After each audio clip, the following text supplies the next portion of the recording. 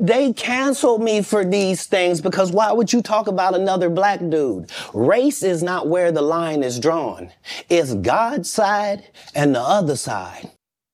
What's going on, everybody? Today, I want to cover some parts from Katt Williams' wild interview with Shannon Sharpe. He went on his podcast, talked a lot about a lot of people stealing his jokes, how Hollywood puts men in dresses, and I wanted to weigh in on it as well as some commentary from Brandon T. Jackson about how he felt putting on a dress for Big Mama's House 3. A lot of stuff in here, folks. I think it transcends culture and what's going on in the country, so that's what we're going to talk about. Dream Rare Podcast starts now. It's the Dream Rare Podcast. Welcome to the show. The way to get the news at the desk or on the road. Let's go. God is great and success in our control. The world is crazy, but we get better from obstacles. What's going on Facebook? What's going on YouTube? And thank you to everybody who came over from Instagram, where I tried to get some people to come in to watch. That's what we're talking about today. Part of Katt Williams' interview. There was a lot of it. He said a lot of things about people stealing jokes, about a lot of people in Hollywood being fake and phony. And I would say this was my favorite part of the interview. I tried to speed it up and chop it up a little differently because there's crazy copyright rules on YouTube. And I don't want to get got. I've had videos deleted for posting too many clips. So here's my favorite clip from it. I chopped it up. I put it on Twitter. It got like 1.5 million views. I'm sure Shannon Sharpe's podcast got like tens of millions of views. It's one of the bigger podcasts of the winter. And this is the part that stuck out to me the most that I wanted people to see. They cancel me for these things because why would you talk about another black dude? Race is not where the line is drawn. It's God's side and the other side. And we don't care nothing about the other side. Period. All of these big dick deviants is all catching hell in 2024. It's up for all of them. It don't matter if you Diddy or whoever you is. TG Jakes, any of them. All lies will be exposed. That's all. And anyone who takes that the wrong way, know why they take it the wrong way. So I bet a lot of people that never even thought to watch the podcast see that and they're like, oh, I got to see what he's talking about. Cause I can't even describe it. It's like every second is interesting. And I've been a fan of Katt Williams. I always thought he was funny, but what really made me a fan of him as a person was this moment that happened. I don't remember, probably like 9 years ago. I don't know the time frame. And Katt Williams had a heckler at one of his shows, possibly in Arizona, somewhere close to the border. And the heckler was Mexican. And Katt Williams was like, the guy was yelling out, "This is Mexico, this is Mexico." And Katt Williams was like, "This is America. Why don't you go back?" And like, it created this huge controversy. And it was hilarious, though. He went back and forth with this guy for like 10 minutes. Then CNN brought him on, and CNN tried to make him look bad because, Katt Williams is being racist against Hispanics. And Katt Williams, basically didn't apologize, said he shouldn't apologize because comedians shouldn't apologize for their humor. He said that, Hispanics love him and he doesn't need to apologize to a community that already likes him. But if you've never seen that interview, it's amazing. It's one of my favorite interviews ever. Katt Williams on CNN, just cooking them. Like, this guy cooks, right? He's very independent. He's very controversial, and you don't see him that much. You don't see him in podcasts.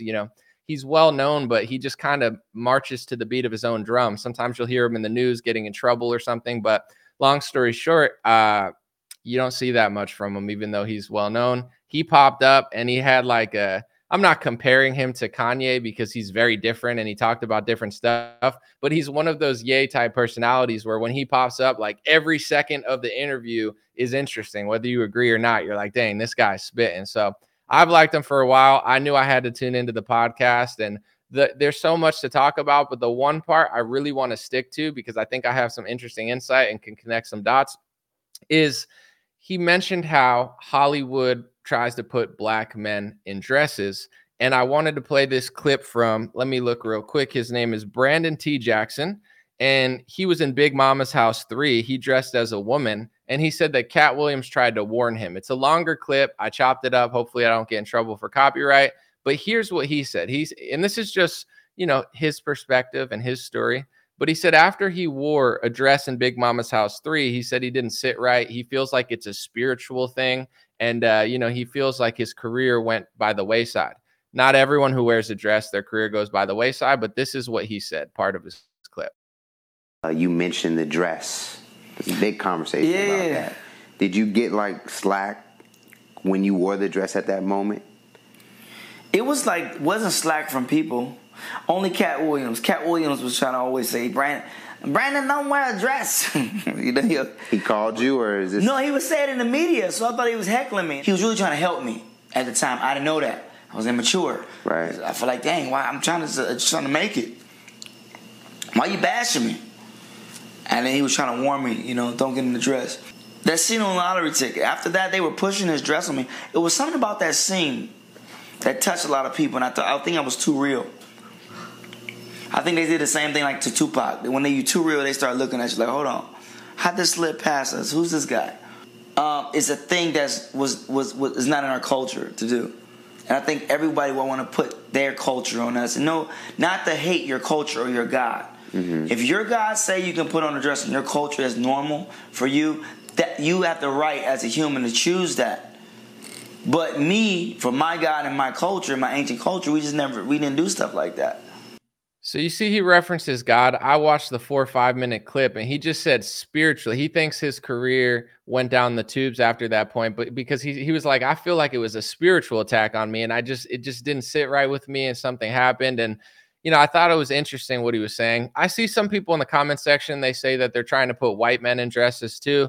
I agree. I'm just sticking to what, you know, a lot of people in I would say black culture, black media, they'll say, you know, they're trying to put black men in dresses. And I agree with them. And some of the stuff, how they're trying to sabotage, you know, one race, they're also trying to sabotage other races. So this is supposed to be like in some ways, like a unity moment. I'm not like just trying to stick to one or the other, but I'm sticking to the topic that he was talking about. And I agree. And yes, I do think it's being done to all ethnicities and cultures at this point. But, you know, the reason I played that second clip of his name is Brandon T. Jackson saying that, you know, it was spiritual. It's not my God. It's not my culture.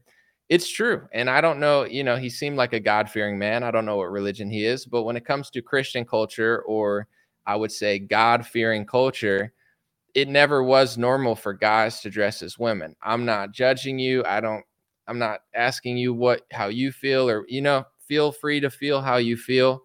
But what I'm saying is I do believe that there is a purposeful agenda to blaspheme Christ, blaspheme Jesus Christ, blaspheme men, blaspheme nature. And you can find quotes of people purposely doing this stuff with sexual inversion and doing things that are not necessarily holy. And I'm not playing holier than thou. I'm just being real. The one example that came to my head when I heard him of being like, why are they trying to put us in dresses? It's not godly. It's not my culture. Like, I fell for it, but I feel bad. You know, it's spiritually hurting me. You know, the founder of pornography, or the, you know, I don't know his exact title, but he helped normalize pornography in America. I believe Alan Dershowitz was one of the lawyers that fought for pornography to be the First Amendment. Let me just check up as that, because that's not who I'm talking about, but let me see. I don't like to be inaccurate. Alan Dershowitz, porn, First Amendment. Dear Lord, searching this is not what I want to do right now. You know, Alan Dershowitz, porn, First Amendment, but I believe he was like one of the main lawyers. Let's see. Yeah, he represented Penthouse, so he was involved in that whole thing, like Alan and Penthouse. But anyway, the guy I wanted to talk about was Al Goldstein. He's one of the founders of hardcore pornography in America. And if I don't want to read it because I don't feel like getting in trouble today, but I had it up, but it's deleted. If you're curious at what he thought about pornography, Al Goldstein, go to his Wikipedia, click on it, and go to political beliefs. And he said literally, we think Christ sucks. We think Catholicism sucks. We are trying to defile your culture. He said that. So when Brandon T. Jackson says, I feel like it's not my culture, it's like, well, some people are purposely doing it to blaspheme others. I'm not saying everyone's doing it. I'm not saying this religion's perfect and this one's terrible, or these people are good or bad. I'm not saying that. I'm not trying to get it misconstrued, but there was, and there is, a purposeful agenda, not just to make black men wear dresses or make men wear dresses, but to invert reality and invert nature and invert God's order, to blaspheme God, to mock nature. And it's being done under the guise of social justice when it's exactly the opposite. Am I telling you what to do? No, I don't make the rules. I didn't write the Bible. I wish I did. It's an incredible book, but it's like, that's what's going on. And I've talked about marriage recently because when I grew up, when I was 18, 19, I remember this part of college. I went to West Virginia University, and there's this professor who would always be like, "I'm not gay, I'm not gay," and he had like a lisp and he acted very flamboyant, but he'd always say, "I'm not gay" 1,000 times, and I never thought he was gay until he said he wasn't gay like 50 times, and then I was like, "Oh, he must be gay then," because like, what type of teacher comes out and says, "I'm not gay"? Like, imagine a married teacher that's like, "I have a wife," and we're like, "Cool." He's like, "I'm not gay." You're like, "For sure." No, I didn't think you were. That guy's like, "I'm not gay." He's like, "What's up with gay? Not me. I'm not that." It's like, all right, that's, you say it once, shame on me. Say it 5 times, you're probably gay. But whatever. I'm just noticing these things. I'm like 19, and he'd always say like, "I'm not gay. I'm not gay. I'm not gay," every day. You're like, are we gonna learn, or is this just like a sexual, escapade for you? But he made us write a letter to Barack Obama. This is a true story. He said everybody has to write a letter to Barack Obama and say why you want gay marriage to be legalized, and that's your assignment of the day. That's like the craziest propaganda BS assignment ever. And at the time, I was not strong in my faith. I had no reason to care about marriage. I knew very little about it. So I was actually pro gay marriage at the time because I was like, I don't care. This doesn't mean anything to me. I don't have any sort of like belief that makes me even really care about this. But one thing that I noticed when I was in school was, why are they making someone do something? I was a very rebellious kid and very like independent. So even though I was at the time pro gay marriage, that I was weirded out. I was like, what if a kid's Christian and they don't believe in gay marriage? Can't he write an article about why he doesn't support it? It was all very bizarre to me. But now I realize, like, now that it's been passed, it used to not be popular. Now the Overton window has swung and it's popular. As far as what people do sexually among consenting adults, it's not my business. I'm not the government. I'm not God. So I'm not telling people how to live. I'm focused on myself, right? I want to improve myself, not run around and tell everyone else what to do. If I have a perfect life and a perfect family, then maybe I'll start telling people what to do. Until then, I'm focused on myself. With that being said, now I understand the biblical idea of a marriage, right? A man and a woman come together, have a child. It creates this perfect family unit. And, it's very biblical. So it's like, you start switching things and things like don't work like they used to naturally. It's like if every man wanted to put his thing in another dude, now you don't have kids. I'm just saying, if everyone did it, now humanity pretty much dies unless you just like clone kids in some weird embryo computer or something, because that's the natural way to have a kid. A man, a woman, create a kid. And then what's an ideal way to raise a kid? It would be with like a father and a mother. It's just the truth. It's like you got the feminine, you got the masculine, it's a great system. Now you pervert that system. Now what happens? You look in certain communities. I mean, I'll just be honest, since I'm talking about black men in dresses. If you look at not only just to start, the fatherhood rate in America is declining in every race, but especially among the black demographic, I would say it's astronomically out of touch. And that's what a lot of conservatives would say that is the main driving factor to a lot of the issues in the community, is the fact that you don't have the father in the home. And when you don't have the father in the home, it's hard to raise a kid. You might get raised by the streets or down it's messing up the natural order of things. And when there's more, if the marriage rate in these communities were 90-95%, or even in other communities, if the divorce rate were lower and people got back to figuring out how to stay together, it would solve a lot, not all problems, but a lot of problems in this world. So when it comes to putting a man in a dress, 20 years ago, or 10 years ago, I'd be like, whatever. Like, if Kurt Cobain wants to wear a dress, he could wear a dress.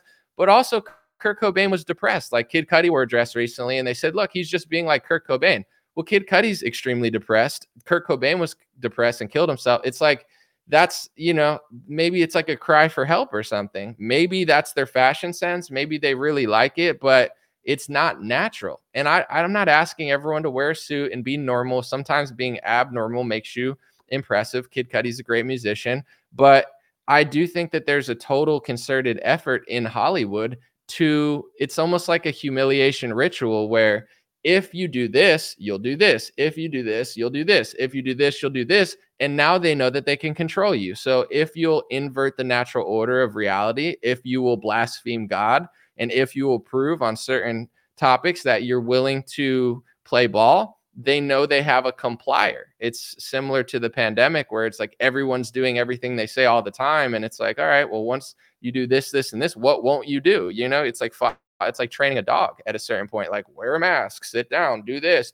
don't travel. And everyone's like robots now. And it's like, hopefully the information they're telling us is 100% accurate, because if not, this is insane. And it has real economic consequence and real health consequence also that they didn't allow you to talk about for a few years. But, you know, I'm not as like famous or connected as Katt Williams. He's been in a lot of movies. He's very popular, but I have had my experience with the music industry and major labels and top players.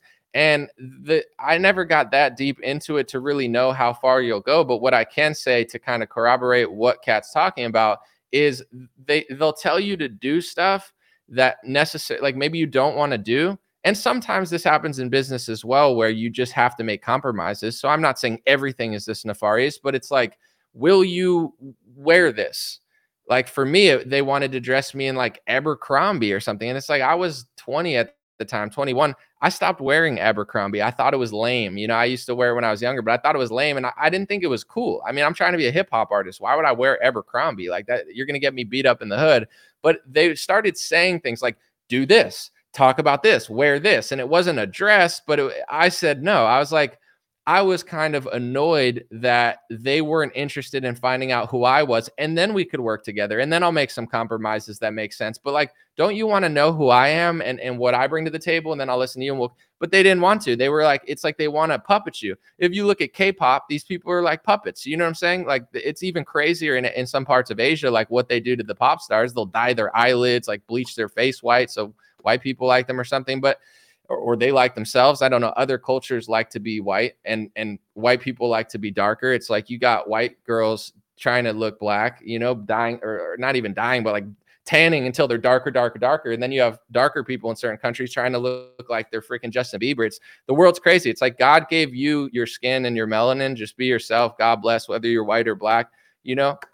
There's a shade for everyone. But like in Korea, they'll literally like dye these poor kids' eyelids and like bleach their face white. And it's like, all right. I mean, and then out here, you know, you got white chicks that look like they're black because they sat in a tanning bed all day. But anyway, I didn't get far enough in the industry because it's like I just didn't want to do the first steps. But I do think it's kind of like a pathway where it's like, will you wear Abercrombie?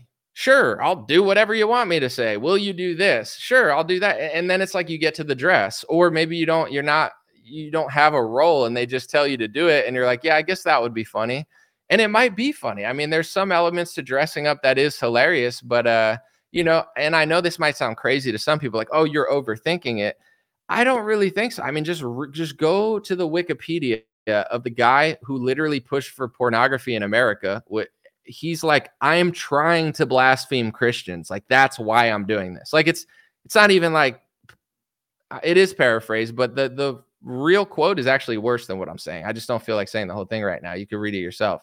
So that is, I think, kind of how it works. And very few people are like Katt Williams, where they have a spine and they have a soul, and they're just like, no, I won't do that regardless. I think Ice Cube, he's been very successful, but he seems like he draws certain lines. And you know, I think it's better sometimes to have an actor or a musician that is highly talented, highly skilled, but also not that opinionated. It's like the perfect person. It's like, do what I say, do this.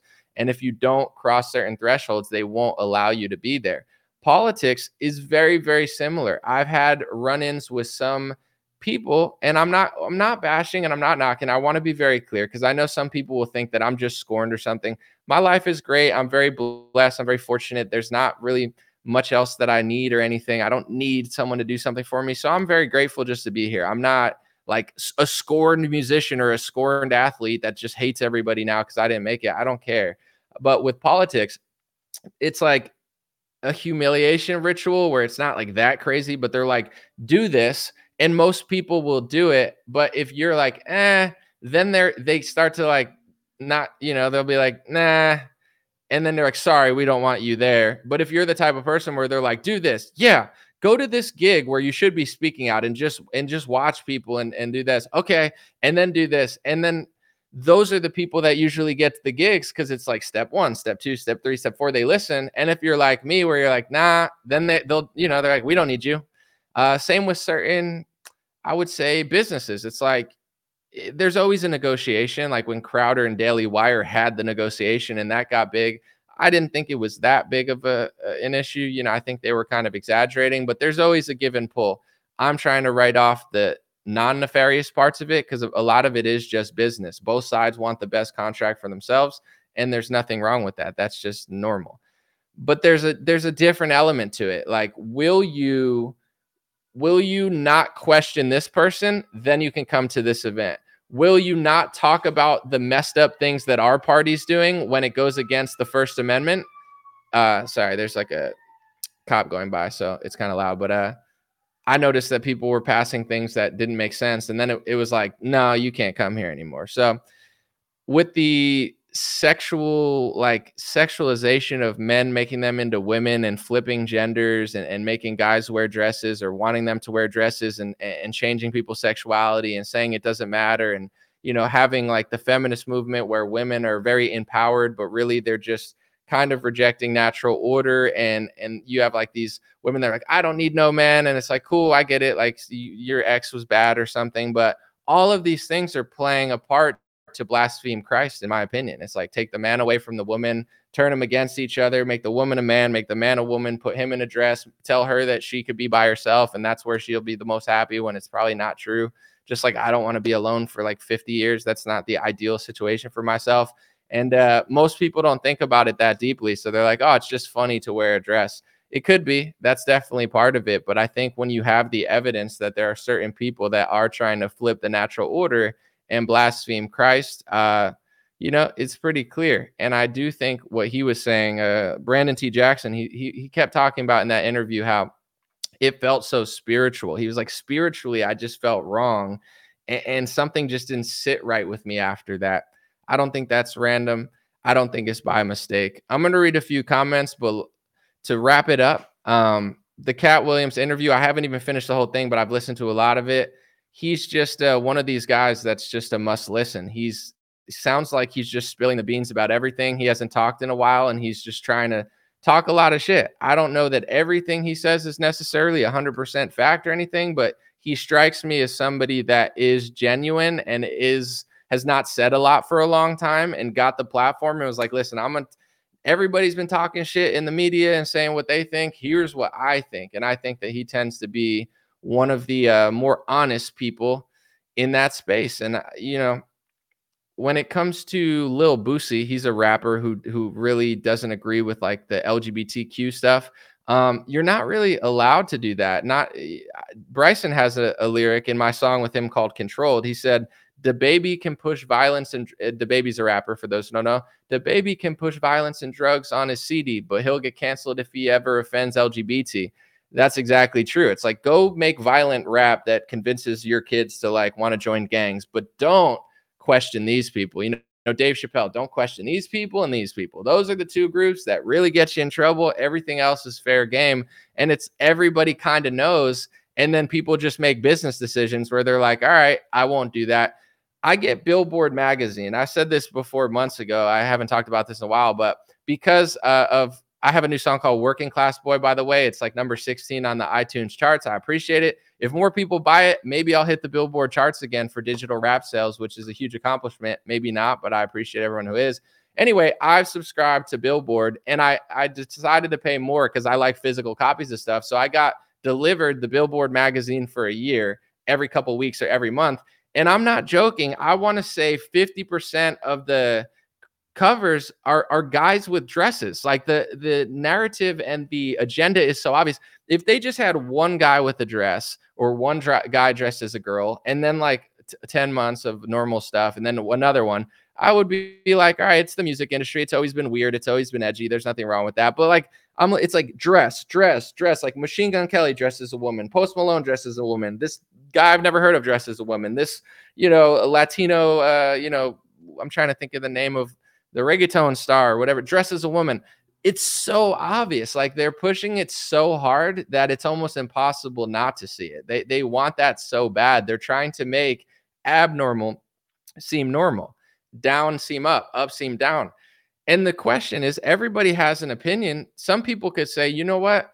I think that men should dress like women, and I think women should be men. And I don't, I think there's too much carbon in the air, and I think everybody should stop breathing. Like, everyone can have weird opinions that I don't agree with. But at the end of the day, it is a spiritual and a religious attack because, one, it just doesn't make sense at a certain point, just human nature wise, of how to create offspring and keep this stuff going.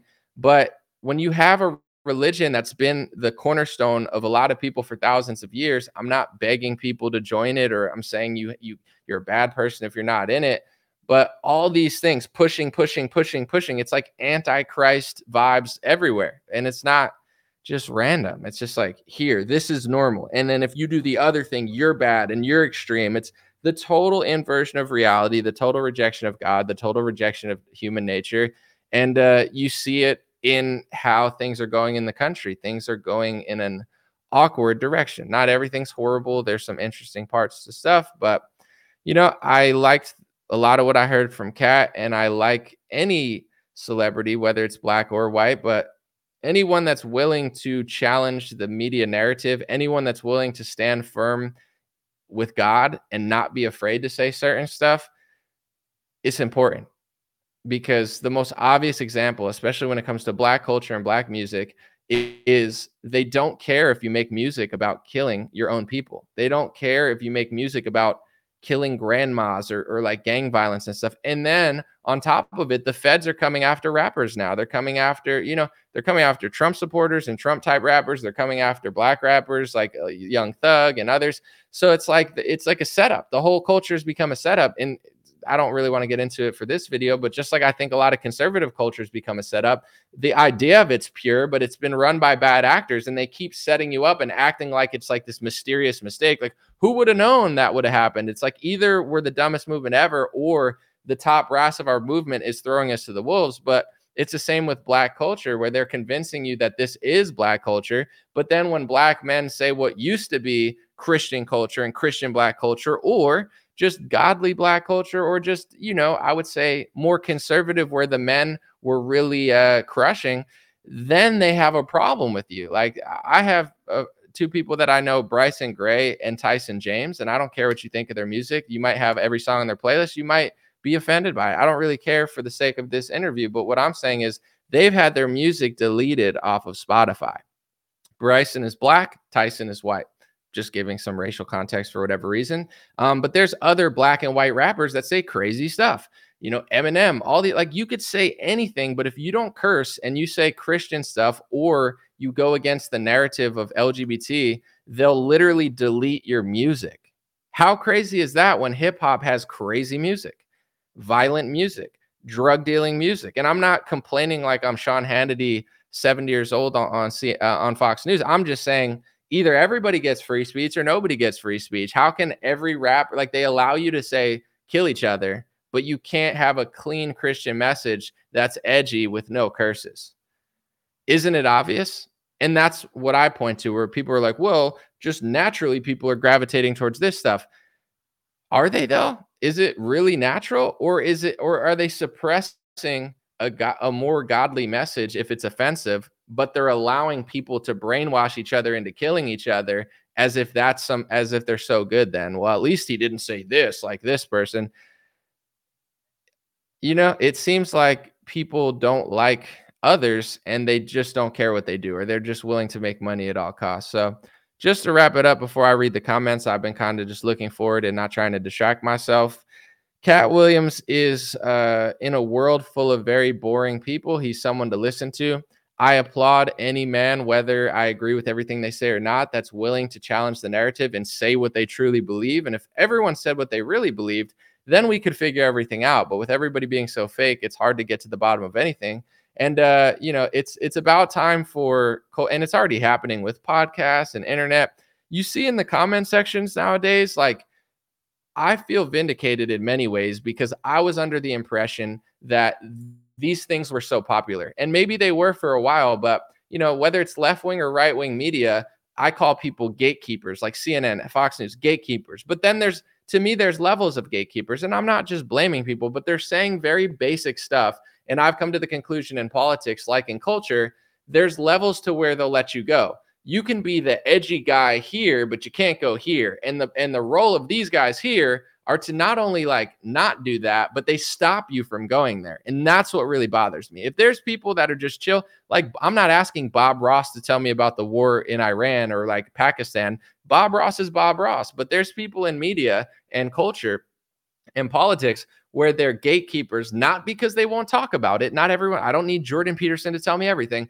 but when you go a layer deeper than they're going to go, they start freaking out, calling you names and saying that it's hate speech. And that's what really bothers me. So what I've noticed is that recently, because of, I think X and Elon allowing more discussion to happen, because of Facebook and Instagram, because of maybe the competition of other social media, and they want the revenue that they've lost, they're allowing more discussion.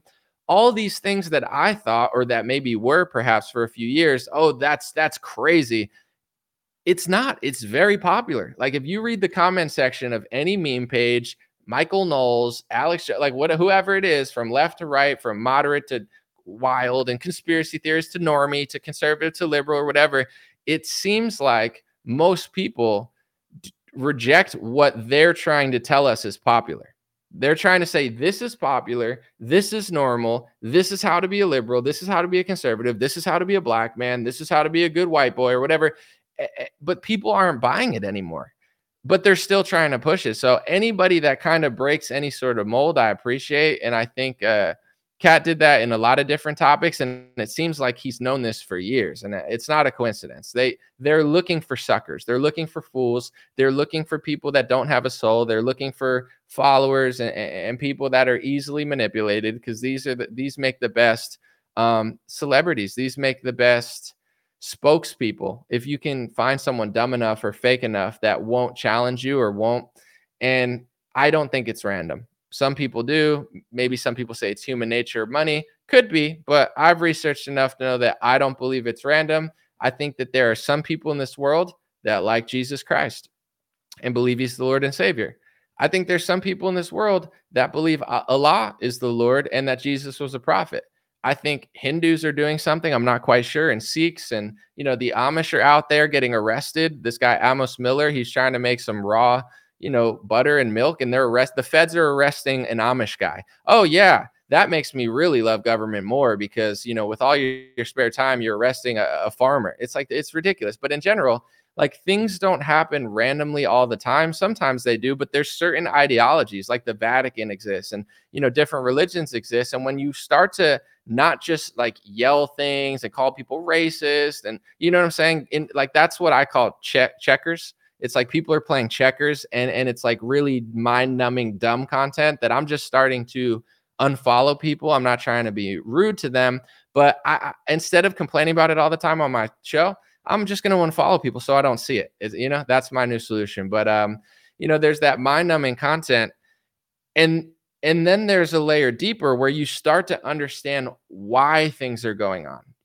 Like you could look at, here's an example, and I don't want to get too much into it for this video, but Israel and Palestine, you could lying to yourself and playing checkers would be like, oh, they're just killing each other for no reason. It's like, no, there's got to be a reason. Why would people be killing each other in Israel and Palestine? Like the dumb person says it's random. It's not random.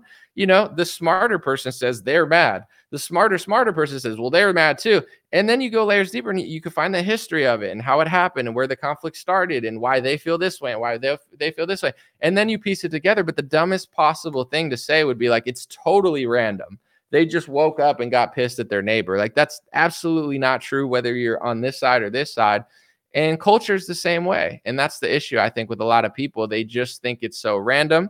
Sorry, I have an itch, unprofessional, but I'd rather do that than be itchy the whole time with my nose. But in general, it's like, some people, they shield themselves from thinking too much. Like, everything's a conspiracy theory. Like, thinking they're putting men in dresses purposely is a conspiracy theory. Thinking that they locked down and it wasn't good. It's a conspiracy theory, questioning Pfizer, even though they have a criminal history in some cases. They've settled a massive lawsuit. That's a conspiracy theory. Like, basically what you're doing, you're just lying to yourself, and you're not willing to think and come up with a conclusion. So you're outsourcing your opinions from people that genuinely probably or generally don't really care that much about you. And I know it's like, oh, well, maybe they just want to do that, or maybe it's edgy. Maybe, yeah, maybe. And maybe it snowed just because, like, there was no moisture in the clouds, or maybe there's a process that everything kind of happens for a reason. And I don't think I know that none of this stuff is really random. There's a concerted effort because there's competing worldviews. There's competing religions, there's competing ideologies. And, I think people know that to some extent, but to others, it's a mystery. Let me know what you think in the comment section. Do you think that they're putting guys in dresses purposely, or do you think it's just what some people do? It's funny to see a guy in a dress. It's funny to, like Tyler Perry just dresses up like women or whatever. Someone dresses up like women in his movies and he makes $1 billion. Like, I'm not a hater or anything. I don't care what people do in movies, but I don't watch them. Let me see. Someone said, can you make a shirt with a long story short on it? I probably should, but who wants to wear that? Maybe someone. Someone said humiliation ritual. Max Nephilim. I don't know what you're talking about, but someone said Vivek should rise to number 2 very soon. And I don't care because obviously it's a political show, but it's one thing that's interesting to me is that when I talk about a different topic, right? I haven't said Trump or Vivek or Ron DeSantis or Biden because this is more of a cultural thing. And I know I'm a political show, so there's nothing wrong with it. But people they don't want to think outside of the political realm, which is probably why they're losing all the time, because culture determines politics, and so do other things that are moving in the wrong direction. But everybody's focused on like the actors or the politicians. And I just find it funny that I haven't said Trump, DeSantis, any of these people, like no politicians the whole time. And the first thing someone could think of like 30 minutes of talking about this stuff is like Vivek. It's like, that's part of the problem. There's social engineers moving culture. There's social engineers moving demographics. There's social engineers moving your reality and the Overton window so far gone to the point where it doesn't even matter with politics. And that's half the reason I think that people can't stop it, is because they're so focused on like characters and politicians and even racial narratives. Like, this is an unpopular opinion, but I think I'm right, so I'm going to say it. When it comes to race, here's the thing. Race does and doesn't matter. Like, people say race doesn't matter. I don't believe that that's true. It's not nothing. It's something. But it shouldn't determine morality or anything. But it's like, to the people that will say race is everything, I only want to hire this and that, and I'm saying you're racist if you exist, and I don't want you to exist, but it's a conspiracy theory that I don't want you to exist, and I have double standards, and I'll talk about your race and you can't talk about my race. That's annoying. I'm just as annoyed by that as everyone. But to say it doesn't matter at all, it's also not true. Like, an example that I used to use all the time is if you told an Irish kid that was like albino that he was just like the black kid and he could go in the sun 10 hours a day with no sunscreen, or hopefully holistic sunscreen, because I don't know how good the other ones are. Like, that's a lie. Like, there's different character. And if your ability to intake sun is different, say you're from Africa and you're from like Iceland or something, I don't know. Like, if your ability to intake sun is different, like I could take more sun than certain people lighter than me, but other people darker than me could take more. Could other things be different also? It's not hateful to think maybe certain people need different diets. Maybe not. I'm not a nutritionist, but it's like, to say everything's the same, it's not true. Like, you go to certain places, it's not all the same. It is different. You should still, I think, show love for people. I think you should still be a righteous man. You should understand that there are beautiful and great people of all cultures. But to just say it doesn't exist at all is just as big of a lie as to say it should dominate your entire life and you should never have the same standards you have for someone else. So I think that when it comes to race, the issue isn't that in Black America, or even like quote unquote white America, it's not that people talk about this stuff. It's just that they're always getting so like mixed up that they end up getting mad at the wrong people, and they end up like blaming others, or they end up like Al Sharpton just popping up at every event trying to milk it completely dry. And average racial conversation in America has been so perverted and watered down and dumbed down that I honestly don't care when I see black people that are pro-black, as long as they're being honest. As long as you're being honest and as long as you have the same standards for others that you have for yourself, I think it's fine. It's the hypocrisy and the double standards that's annoying to me. But if you love your race and you love, talking about certain things, I don't personally care. It's only when other people do it and you call them racist, now you're a liar. You know what I'm saying? Now you're a hypocrite and now it's cringe. But there is a conversation to be had. So, I'm trying to open that discussion because I think that in black culture, if that's a term that doesn't bother people, they have been totally psyoped for decades through a lot of different things, and the nature of how people really feel and what is cultural and what is, how it was for hundreds of years, like as far as what their family were telling them and God, etc. They are being lied to, they are being abused. And if you just say nothing's happening to you, then people will be like, oh, you don't understand. It's like, no, something is happening to you. They are lying to you, they are trying to hurt you, but you got to figure out how and why, or else you're going to end up hurting yourself. Like, the George Floyd riots are a good example, in my opinion. Listen, I don't want to get into the George Floyd, how you think he was killed, because it's not necessarily relevant to what I'm about to say, but we're in a lockdown for 2 months, right? Everyone's locked down, whether you're black or white or Asian or Hispanic or mixed, you're under the same government rules depending where you live. That should be a time, just like income tax or these things. It doesn't matter if you're black or white, you're paying the same income tax. There's no racial income tax. So it's like, these are topics that we could unite on. We could be different. You could have your feelings about this. You could like this more, whatever. Why can't we ever unite? I don't know. It's like, and then a riot happens, and then all of a sudden every black athlete and every black entertainer is like all talking about it. And it's like, where were you from March to May? I don't care if you have an opinion that disagrees with mine about a riot, but it's like, where were you for 2 months? Your people, our people, America, whoever you want to say, Christians, white people, black people, whoever, everybody, we're all facing this, in my view, government persecution and borderline insane, scientific experiment. And it doesn't register with a lot of people until it becomes racial, and then it registers, and then they completely ignore what's happening. But like, what about the millions of black kids and black families that couldn't go to work, that now couldn't get their stuff, that couldn't go outside, that didn't have a yard, and they're being told they can't go to school, can't go to work, or can't, exercise? Like, it's like illegal to go to a beach. Why? Where was everybody? So that's my issue. It's like, not these racial events that happen. I don't care if people disagree with me or if they feel a certain way, but like, where is everyone? Where was everybody when one of the bravest rappers came out and said, how come I'm not allowed to say that, but you allow people to kill each other in their music all the time? Like, where are all these leaders?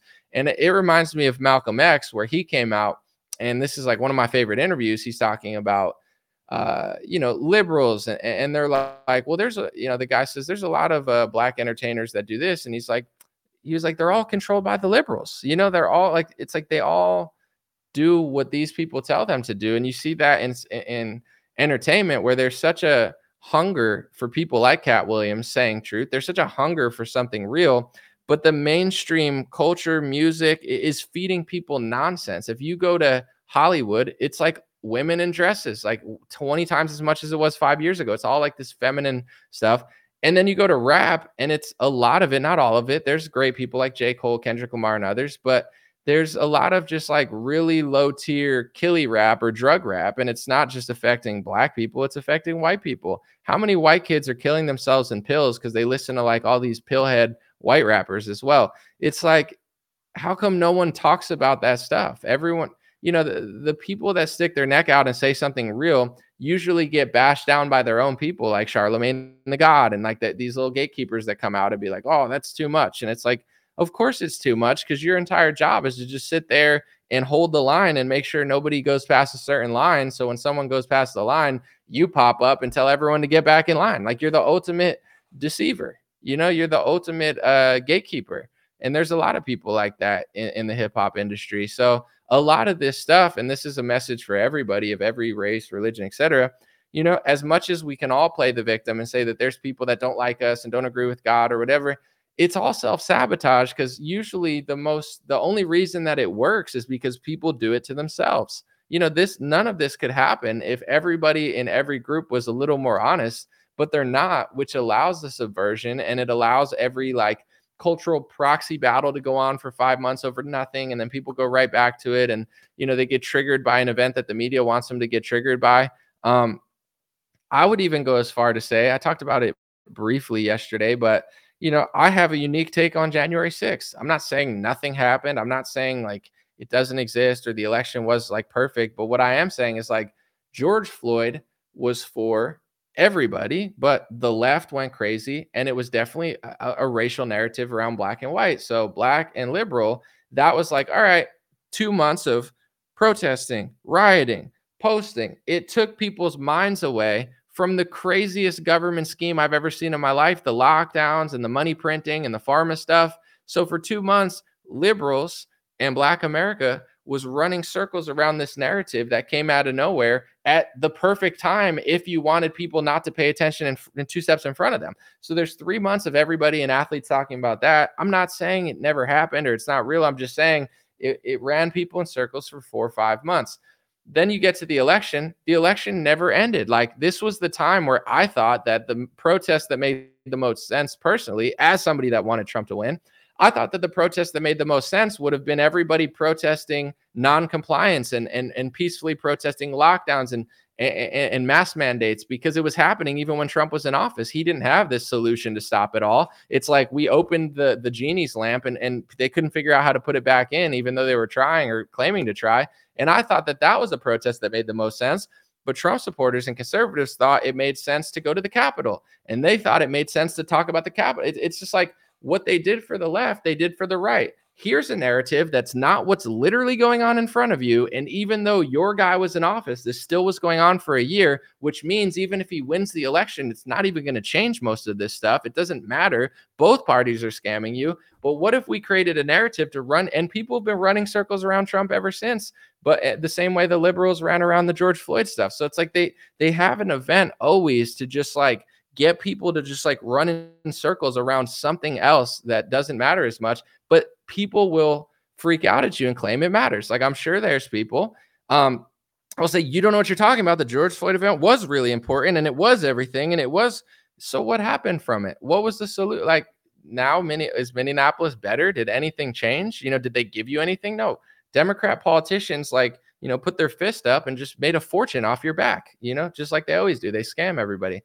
And then you go to like January 6th, and I'll say that, and people are like, you don't understand. The election was the most important. It's the same thing. Nobody wants to, consider that they're being tricked. And it's like, to me, checkers is saying the 2020 election was taken. Chess is saying we won in 2016, and we still ended in a lockdown, vaccine sales, trillions of dollars of debt printing, and a total chaos, even though we won.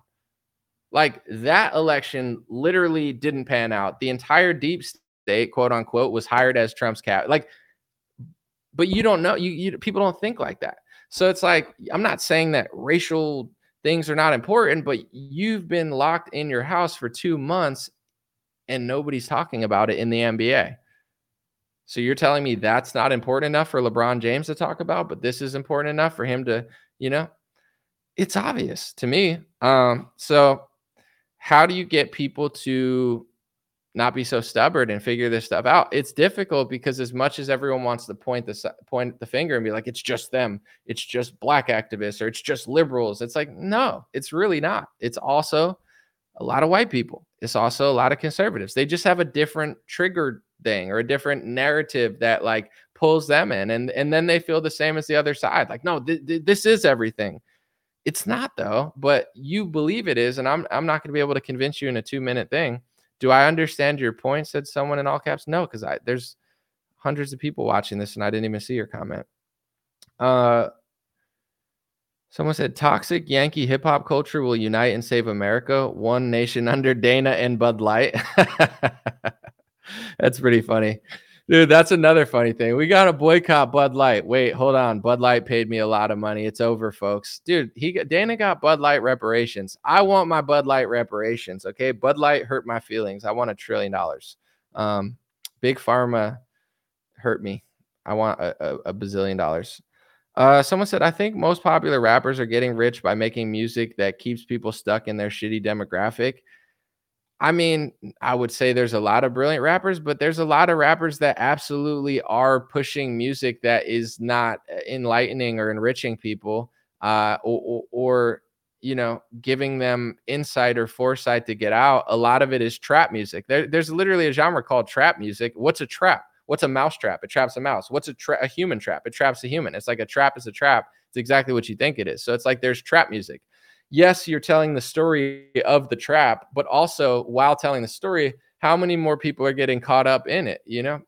I don't agree with Jay-Z's politics, but I've always liked Jay-Z's rap music because people used to make fun of him. Why is he rapping about art? Why is he rapping about this? Because he's rich. He's rapping about art because he's rich. Rich people care about paintings. Like I'm not rich enough to know what it feels like to buy a $20 million painting, but he is. So why make fun of the guy? I mean, he's got some interesting politics that I disagree with, but as a rapper, Jay-Z's always evolved and matured and talked about what he actually believes.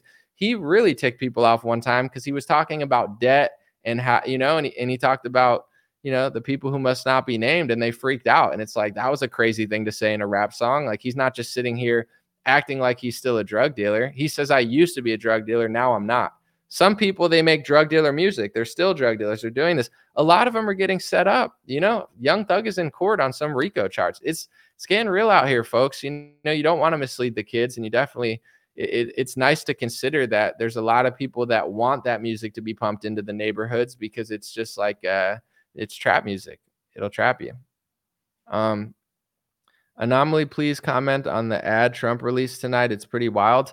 I'll try to do another video about that stuff. I'm going to try to keep this video under an hour, but I'm going to keep it under an hour. So I'll try to, if you guys have any cultural questions, I'll do other political videos. Obviously, I have a lot to say, but yeah, I want to keep this one about Katt. Let me know what you guys think, or any of the stuff I was talking about. When it comes to Trump and Vivek, I'll make other videos. Someone said, would love to deep dive on MJ, though. So many points of him being dodgy, including his name on the flight log. But then his music feels like he's trying to show the truth. MJ's a fascinating guy. I mean, a lot of people obviously think he's guilty because of the films and stuff. A lot of people think he was innocent and he got framed and they just hated him. I don't know. If I guessed, my guess would be that MJ didn't do it, what they said he did, but he also was very bizarre and very strange and didn't have a childhood and like was very childish. But my intuition tells me that he probably didn't do what they said, but who knows? I mean, when you're that famous, it's crazy. Like, everybody, you're everywhere. Like MJ was so famous. So who knows? I don't personally believe the whole documentary. And this, I do want to say this, whether you think MJ's guilty or innocent, I don't want to act like I have to say this because I know it comes off condescending sometimes when I'm like, oh, I don't watch TV and movies. And it's like, oh, wow, you're so cool. I'm not trying. I do other stuff that people were like, oh, I don't like sports. I like sports. That's just what I like. But I don't watch TV. I don't watch movies. I don't even watch documentaries anymore. And if I do, I'm very thoughtful. I don't just believe it because it makes music and people say stuff. So the MJ documentary, they're like, oh, look, MJ's guilty. They made a documentary and everybody believes it. Who made the documentary? Who funded the documentary? Who were the two kids in the story? How credible are they? What's their past? Did one of them cheat with, Britney Spears and Justin Timberlake and ruin a relationship? Are there videos of that kid being set up by Michael with a girl that in Michael's family? Like he was nice to that guy. Like, you get what I'm saying? I didn't go that much into it, clearly more than most people, but it's like people will just believe what they hear and they don't even know who the people in the documentary are. It's like, oh, there's music playing and sad stories and they like lead you on. Even with the Russell Brand stuff, I don't know if he's guilty or innocent, but like, it's like, oh, there's women said this. Which women? Oh, we don't know. Why? Because they're not in the documentary. Who's in the documentary? Some girl playing the person saying this. And it's like, these are all massive red flags. You know what I'm saying? These are all huge red flags, but that's how they do it to people. And honestly, incredibly intelligent people know how movies and television work. And it's like people just believe at whatever they hear because there's music or a guy with a suit on. And, they've mastered the art of deception for a long time now. And I just don't like TV or movies because I think that they're all, it's like a visual magic, and it could be cool. Magic could be cool, but I don't know. I just think it's all nonsense. And there's so many topics where what I believe they're doing is they're basically creating the history and just leaving out all the parts that they don't want you to know. So you'll see a documentary, or you'll see a movie, you'll see a television show about the chess player, or this person, or this historical figure. And basically now they know that for this era, that's going to be that's going to be all you know about this person. You watch a movie about car makers, and that, like, they know that you're not going to know who they really were, like how their business really went, like the controversial things that they said that you don't even know that, because they're not going to put that in the documentary. Like, it's like a rewriting of history and just whitewashing it to make it like, here's the most basic version of this that doesn't include all this stuff that we don't want you to see, or lead you to do something and feel a certain way that makes us do what we want to do. One example, there was that nuclear energy movie, whatever it was called, the Russian meltdown thing. And like, everyone was like, it's such a great movie. And it was making a lot of people just think that nuclear energy is so dangerous and so horrible. Who was one of the writers of the movie? One of the writers of the movie, I believe, was Ted Cruz's like liberal roommate from college that is a part of all these political organizations, and they do this. And then you look at certain liberal countries like Germany and America and others, and they're trying to get rid of nuclear energy. So it's like, how do you get rid of nuclear energy? You got to convince people that it's super dangerous when it's probably one of the better sources. I'm not saying it's perfect or anything, but you get what I'm saying? It's like, put this out here. Everybody will remember, oh my gosh, melting down, that's so bad. And then you take it away and they won't even notice. Like, I know I'm probably ruining movies for people, but I don't watch TV and I don't watch movies. It's always trying to like lead you somewhere. And I'm not trying to be led by weirdo scriptwriters and, phony people that are literally sitting there lying to you. This is my last thought, because I want to keep this under an hour. Maybe everybody accepts lies so much because everybody watches too much TV and movies. Man, I mean, this is like an abstract concept. It might be wrong, but what is a movie? What's an actor? An actor is a professional liar. It's a craft, but they're good liars. They're good con artists. Like, that's what they do. They're on screen with an accent that's not theirs, with a shirt that's not theirs, with a voice that's not theirs, with a girl that's not their girlfriend. And the better actor they are, the better liar they are. So everybody loves liars. That's it. Like, oh, that's my favorite liar. That's my favorite liar. I love that movie where he lies, and they're all lying to each other. And I think I'm watching something real. I like Willy Wonka. Gene Wilder is a great Willy Wonka. He acts weird. He acts crazy. He might really be crazy. I don't know, but it's like, it's not like I've never seen a movie, but everybody gets conditioned to just like liars and believe liars. And sometimes when I watch movies, I don't care because I know it's fake. It's just like, whatever. They're a bunch of phonies, like pretending to do stuff and rewrite history. I don't want to watch it. But then it's like, when it comes to politics, people are like addicted to politicians. They're like, well, why do you think that about Trump and Vivek? It's like, their job is to prove that, like, they're not like everybody else. Like, literally, I've watched 50 politicians in the last 20 years say everything and do nothing. So the odds are against them. They should have to prove to you that they are who they say you are. And you should have hard standards and not just be fanboys of them. But it's like, everyone loves actors. Everyone, like, there's this, it's like conditioning people to like lies and believe lies. And, I don't think I've watched a movie in like 7 years, like a drama movie. I like comedy and stuff that makes me laugh, but it's like, if you're just watching television shows, like, seasons of just people pretending to be other people, it's got to be conditioning you to like believe it. I like to listen to people that say what they really mean, or smart people. I don't know.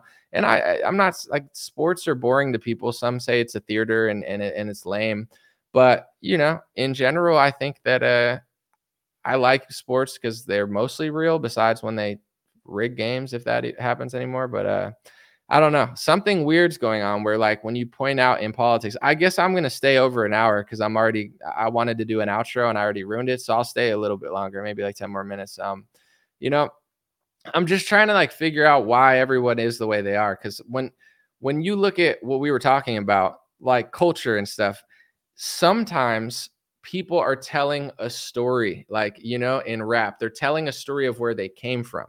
But also, you got to think, if 10 million people hear that and you keep saying it, are you telling a story, or are you creating the news story? That's why, like I said, you don't have to like Jay-Z as a person or his music, but or his politics, but as like, I like that he always matured as like, he wasn't like, I'm a drug dealer, it's so cool to sell cocaine. He's like, I did that. That's really what I did, but I'm here now. And I used to do that. Like, it's not like I'm still doing it. It's like, I did that. Here's what I'm doing now.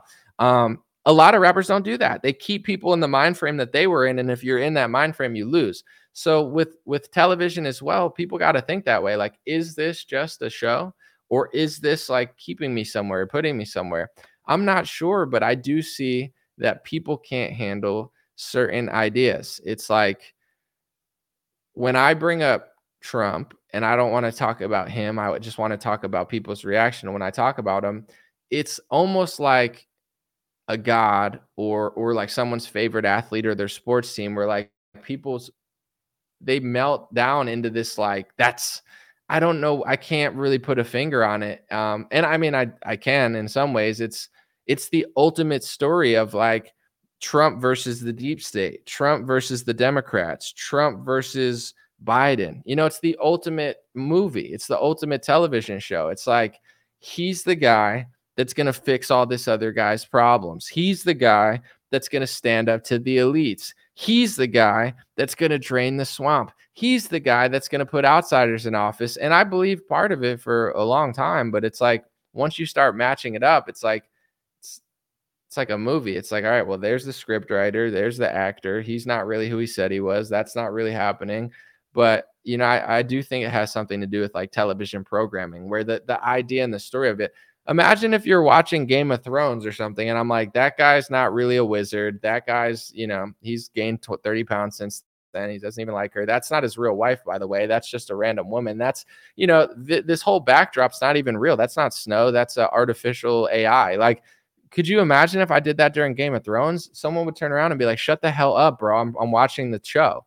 You know what I'm saying? And I don't do that when people watch the show. I have one time. My mom was watching it was a reality show, and they were showing like a raccoon chase or something. I don't know, it was like the Alaskan Ice Boys or something. I don't know, one of these shows, right? And it was cool. I was watching, but then I ruined the show because I film, and I've edited music videos. I film music videos. Like, I've been in entertainment editing my own videos for 15 years now. So I just noticed the camera angle. I said, there's no way that that's real, because they showed the raccoon in the corner, right? They're like, look at this raccoon. And it's like way in the corner, and they're like afraid to go near it. They're like, oh my gosh, we can't go near it. And then the next camera angle was behind the raccoon, which means that there was literally a camera right behind it, which made it look huge from the backside. And I'm like, this has to be staged or refilmed, because there's no way this randomly happened. You wouldn't have a camera right behind the raccoon. And my mom turns to me and is like, shut up. And I was like, fair, and then I shut up, and now I never talk again. Like, I don't talk during the show, but it's like, I ruined the show, which is not cool to do. But it's like, my thing is, if it's not real, it's not real. I'm sorry. When it comes to Game of Thrones or like Breaking Bad, I wouldn't ruin the show. Like, I get it's supposed to be fake, but the only reason I said it is because this show's pretending to be real. They're acting like this is happening. This it's staged. The whole thing is staged. I could tell it's staged by how they're filming it. But I'm not going to do that with Breaking Bad, because everybody knows it's staged, right? Like, no one thinks it's real. Maybe somebody does out there, but like, there can't be the brightest bulb. Like, everyone knows Breaking Bad's fake. Everybody knows that, Game of Thrones, they're not real wizards or whatever.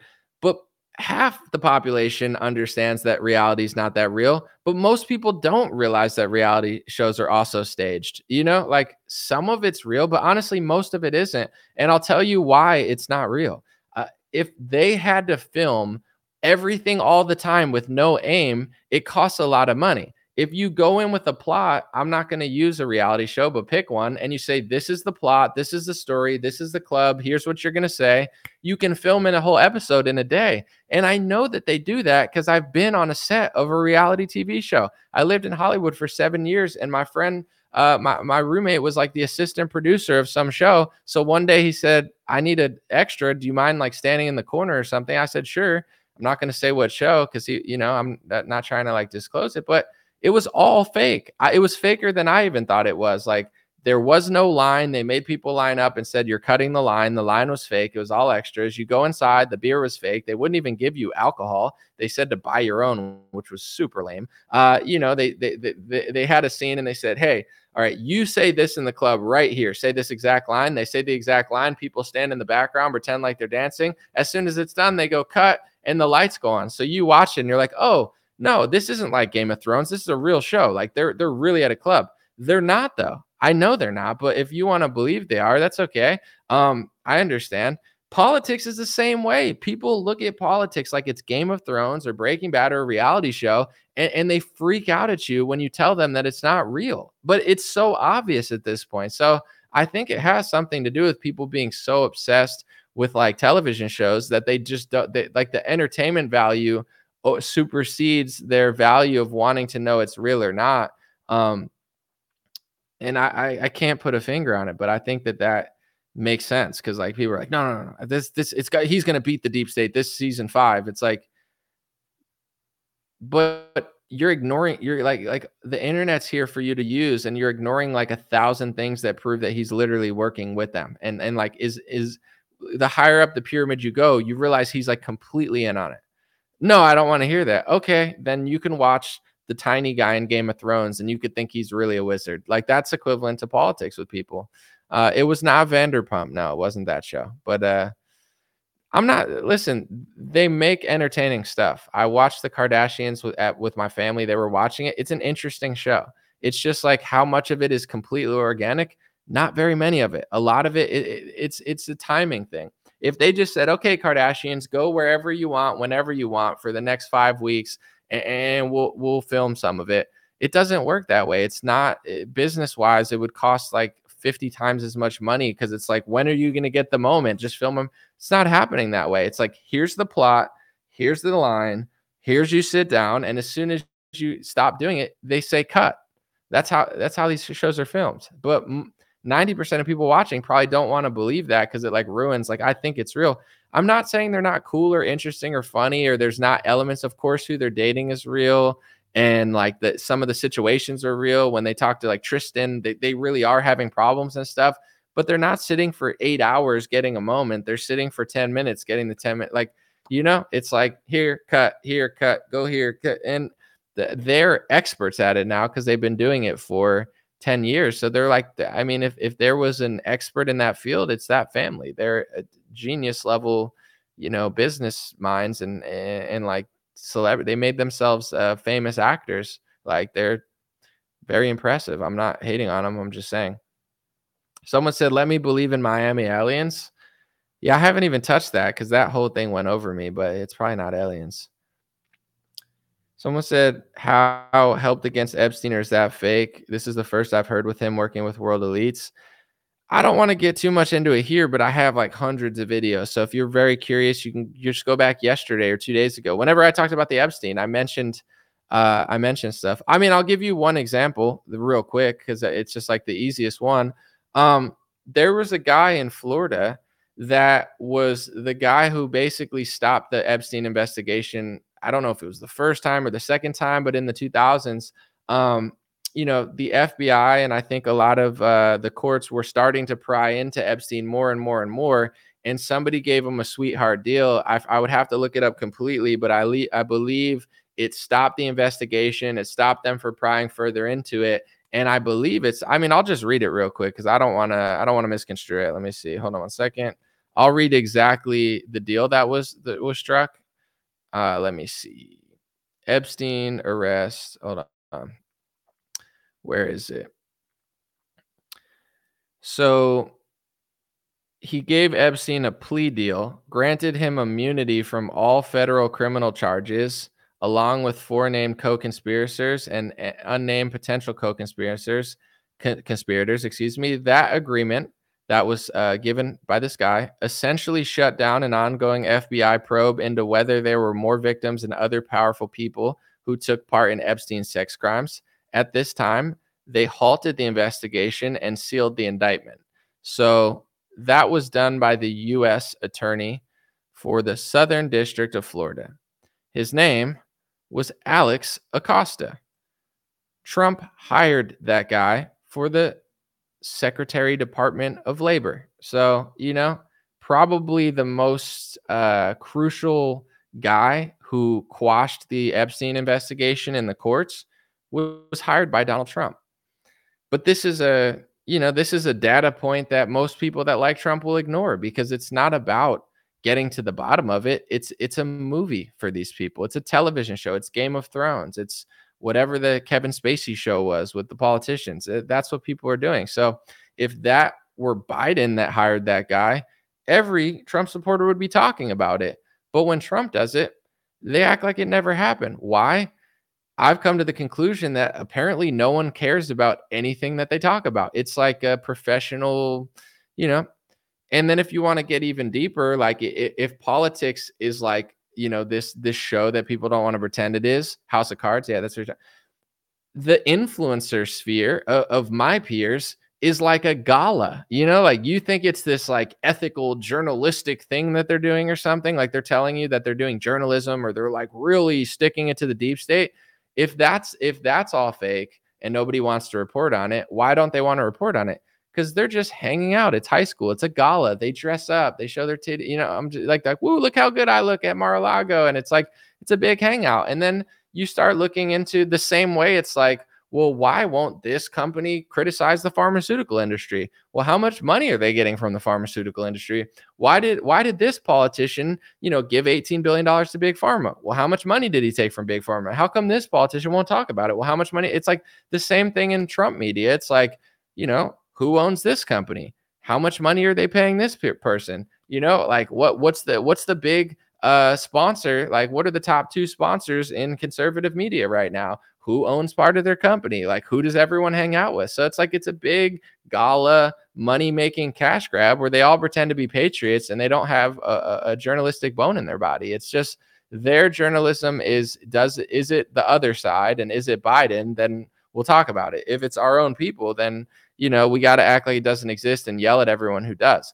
And this is my issue. This is what, in my view, separates a gatekeeper from just a guy that I don't agree with, that does something that I don't do or doesn't do what I want. If you make videos and just say, I make videos and I don't care what you say or whatever, and I don't believe in hate speech, then it's like, okay, that's what that guy's doing. Who cares? I'm not looking for cooking advice from Jordan Peterson. Like, if Jordan Peterson's like, and I'm like, why won't you bake a cake, Jordan Peterson? It's like, I don't need him to be my chef. He's Jordan Peterson. But what separates that, just a guy that doesn't say what I want from a gatekeeper is if they hold the line on certain topics and they tell you, I'm profound, I'm wise, I'm a sage, I'm good at foreign policy. And then someone comes along and says something more honest than them or challenges more paradigms, and they say, oh my gosh, that's hate speech. Oh my gosh, you're so bad. Oh my gosh. Then you're a gatekeeper. And a lot of people in this are gatekeepers. They're basically just there to make sure nobody crosses a certain line. And so they're allowed to say whatever they want and, criticize the Biden or whatever. It's like low tier stuff. It's like everyone knows Nikki Haley sucks in the conservative movement. So that's a safe one. Lindsey Graham is a safe one, but Trump's on stage with Lindsey Graham. So I don't understand that dynamic, but it's like, but people are not the victims. And I know this is kind of going to be tough, but like conservative people that aren't in that world are not victims because they need to figure it out. Like, you're not a victim if you watch a TV show and think it's real and it's not. Like, you could have figured it out. And I'm sure there's someone in your life that has probably told you that you don't want to hear. So it's like, there's always, there's a solution to it, and none of us are victims, and I'm not blaming anyone and I don't hate anyone. It's just, once you figure it out, it's like, okay, that's what's going on. It's subtle. Some things are subtle, but things that are not real become less subtle over time. Like, if you build a building wrong, like, it might not be clear, but it will be.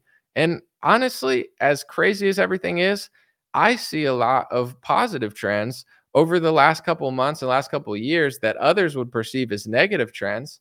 And it's not necessarily that I believe with every person in the comment section, but you're noticing that, like, if you use Twitter, Like, people are getting lit up in the comment section. Like, as Katt Williams said, all lies will be exposed. The gatekeepers are not having a good time. Like, for the first time in a long time, the right-wing gatekeepers and the left-wing gatekeepers are facing more scrutiny and more opposition. There's millions of people that get it. And once you get it, it's hard to unget it in many ways. I mean, it's possible, but I'm noticing that the people are figuring stuff out. And it's certain, they want to make the truth look crazy. So there's like a concerted effort to try to act like it's so unpopular, but some things are not unpopular.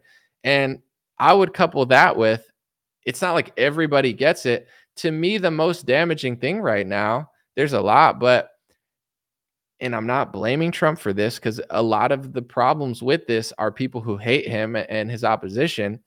But one of the main problems is that people's universe revolves around him. And it's like, you hate him or you love him. And that's why I talk about him so much, because that's like the consciousness of American politics right now. And it's stopping tens of millions of conservatives from waking up and figuring stuff out. And it's stopping tens of millions of liberals from waking up and figuring stuff out.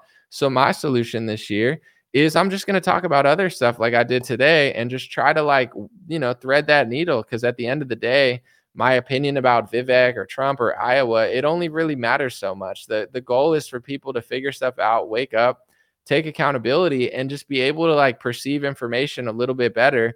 And, I think whatever conservative movement got created of like people that were just like pointing at the left and making fun of them, they're going to have to up their game. Like, I'm reading the comments, and I get, some people don't agree with what I say too, but it's fine. It'll age well. Like, everyone's getting tired of like what everyone was doing 5 years ago. There's more demand for things that are real. There's more people trying to push people in the right direction. So I think, there are a lot of good trends for sure among like the weird trends. You just gotta, I guess, not get like caught in like the bubble, like the circular bubble, the cyclical bubble. And I would say this too. Social media is trying to keep you in a loop because it's more profitable for them. On Facebook, I'll give you an example. I've made a lot of my living off of long form Facebook videos. It's been my bread and butter for a long time, because I have 1.6 million views. I 1.6 million followers, almost 1 billion views. Overnight, the revenue and the views just completely like bottomed out for the first time in 5 years. I'm not even tripping, because I got ways to rebound, but it's like, that was my bread and butter for a long time. I'm getting millions of views a month, every month forever, but I don't think they're targeting me. I could pretend like I'm a victim, and it would be smarter for me to be like, I'm a victim, they're coming after me, and then I'd get a lot of money and like more views on a different platform. I just have to be honest. My power comes from my honesty. They have targeted me. They probably will again in some case. Like, that's definitely not out of the realm. I know that they've censored me and lied about me, whatever, but they're not targeting me on Facebook right now. They don't want people to watch long form content, because it's short form content that systemically keeps people in the loop. So if you use Facebook right now, why are you not seeing long form videos? Is it because I'm a victim? No, it's because they have algorithms and supercomputers that have determined if you give people memes and quick videos that are 5, 10 seconds and 20 seconds, then people will keep scrolling. If you give people an hour anomaly video or a 30-minute anomaly video, they might click off and go to TikTok, or click off and go to Insta. So there's a concerted effort to just keep people in a loop so they keep scrolling, and we all do it. And hopefully, I make you laugh at my scrolls. I've been posting more memes for 2 reasons. One, they get way more engagement because that's what Facebook's showing people. 2, they're now paying people. So they've taken money out of videos, and now they're giving people money to post memes. And now I get money for the ads that people, that they run on to the side of my memes. And I'd rather do videos, but it's like, if that's what they're going to show people, I'll get 1,000 shares from a meme, but you won't show them my long form. But the reason I brought that up is they're trying to keep people in a loop. So, sometimes you could be in a fun loop, but everything is designed now to keep people like running in circles, because it's just like profitable. And even politics, it's like a big circle now. With that being said, I just want to tell people 2 things, then I'll read a few and probably roll out. One, I'm actually doing business consulting now. I've always liked this, and I used to do social media for like 10 years before I even did my own stuff, but I have almost 1 billion views, millions of followers. I don't use a budget. I don't like pay for ads and stuff on Facebook. This is all organic. So I have a website. It's Dream Rare Biz, DreamRareBiz.com. Two things. One, if you ever wanted to sponsor me, I'm pretty picky with products and stuff, but if you have a good product, you think I'd like it, and you want to sponsor me, DreamRareBiz.com. And also, I'm doing consulting for businesses, for anyone really. I want to do that for business. I enjoy it. It gets me out of politics. And also, I can use what I've accumulated, what I've done for myself, and what I've learned for working in social media for a long time, and applying it to myself and having real life success and having huge engagement, help other people figure that out. So DreamRareBiz.com, I'm starting that this year. And this is kind of a goal of mine too. One, I mean, it's money, it's nice, but also if I could make enough doing that, then I don't have the pressure of having to do so much all the time. And, it's not like I'll stop doing what I still believe this, but I'll try to be more strategic instead of just being on a loop of like, yo, I got to do 6 videos a week. I still might want to, because honestly, today I was like, I got to go do something else. I like doing this. I love live streams. It's not the most profitable thing for me, but it's fun. It's real. I'm here. I don't have to edit it. I hate editing. It's annoying, but I like this. But consulting for music, sure. Yeah, I mean, definitely I can do any, as long as it's social media and the internet, I can do everything. But at the same time, I do want to be really upfront too with people, because this is true to me, and this is just kind of like I won't, I can say a freebie because I don't really care. Things don't happen for no reason, and it depends how bad you want it. I'm doing consulting. I did this like last year, even before I made it public, just for a friend's company. And I'm going to meet with them again next week. We're doing extra because I really like them and I want it to work. I'm like, I could say this and I could write this and I could show you this, but like, how bad do you want it? Like with me, and maybe everyone doesn't want to hear this. Like quitting was not an option. If I would have not wanted to do it, you would never know who I was. Like I've been making videos since 2008. I've done social media for like 6 different companies. I did it all through Los Angeles when I was like working, but it's like, I had determination. I had persistence. If I write this and you do it once a week, you're going to get once a week results. It's like cutting your grass. If you don't cut your grass for a year, it's not going to be short and nice as much as the guy who does it every 2 days with a nice machine. So it's like, that's like social media. Like you got to have passion, sometimes creativity, obviously these things, but it's like, how bad do you really want it? I think that's a part of it. You can't just like make something work. I don't, like, oh, this, got to make good stuff and put it in front of people's things and be persistent. So Dream Rare Biz, DreamRareBiz.com. And also, guys, I don't know what number I am on the chart right now, but the last time I checked, I think it was number 16. It got up to number 11. My new song Working Class Boy is out, and it's on Spotify, iTunes, everywhere music is found. But I'm trying to hit the Billboard charts for digital sales. So if you check, I think it's song.links/WCB. It's in the description. If you buy it on iTunes or Amazon, I appreciate it, because there's not a lot of new rap songs out this week, at least like major ones. So I'm in the running. I could possibly get on the Billboard charts again for digital sales. That would be cool. I appreciate everybody who buys it. It means a lot to me, and it's been good so far. So if not, I mean, no worries. Just check it out and add it to your playlist. I've gotten a lot of good feedback about this song. A lot of people liked it. A lot of my musician friends, it's one of their favorite ones. So appreciate it. Thank you, Larry. He said, appreciate you. Appreciate you. Someone said I gave a bum $1 to read the beanie. Maybe I read that wrong, but let's see. I'll read a few and then I'm going to roll out. Many titles in one name, somebody said. Tucker, Kanye, Shapiro, Trump, Rogan, Musk, all sellouts. It's an interesting list.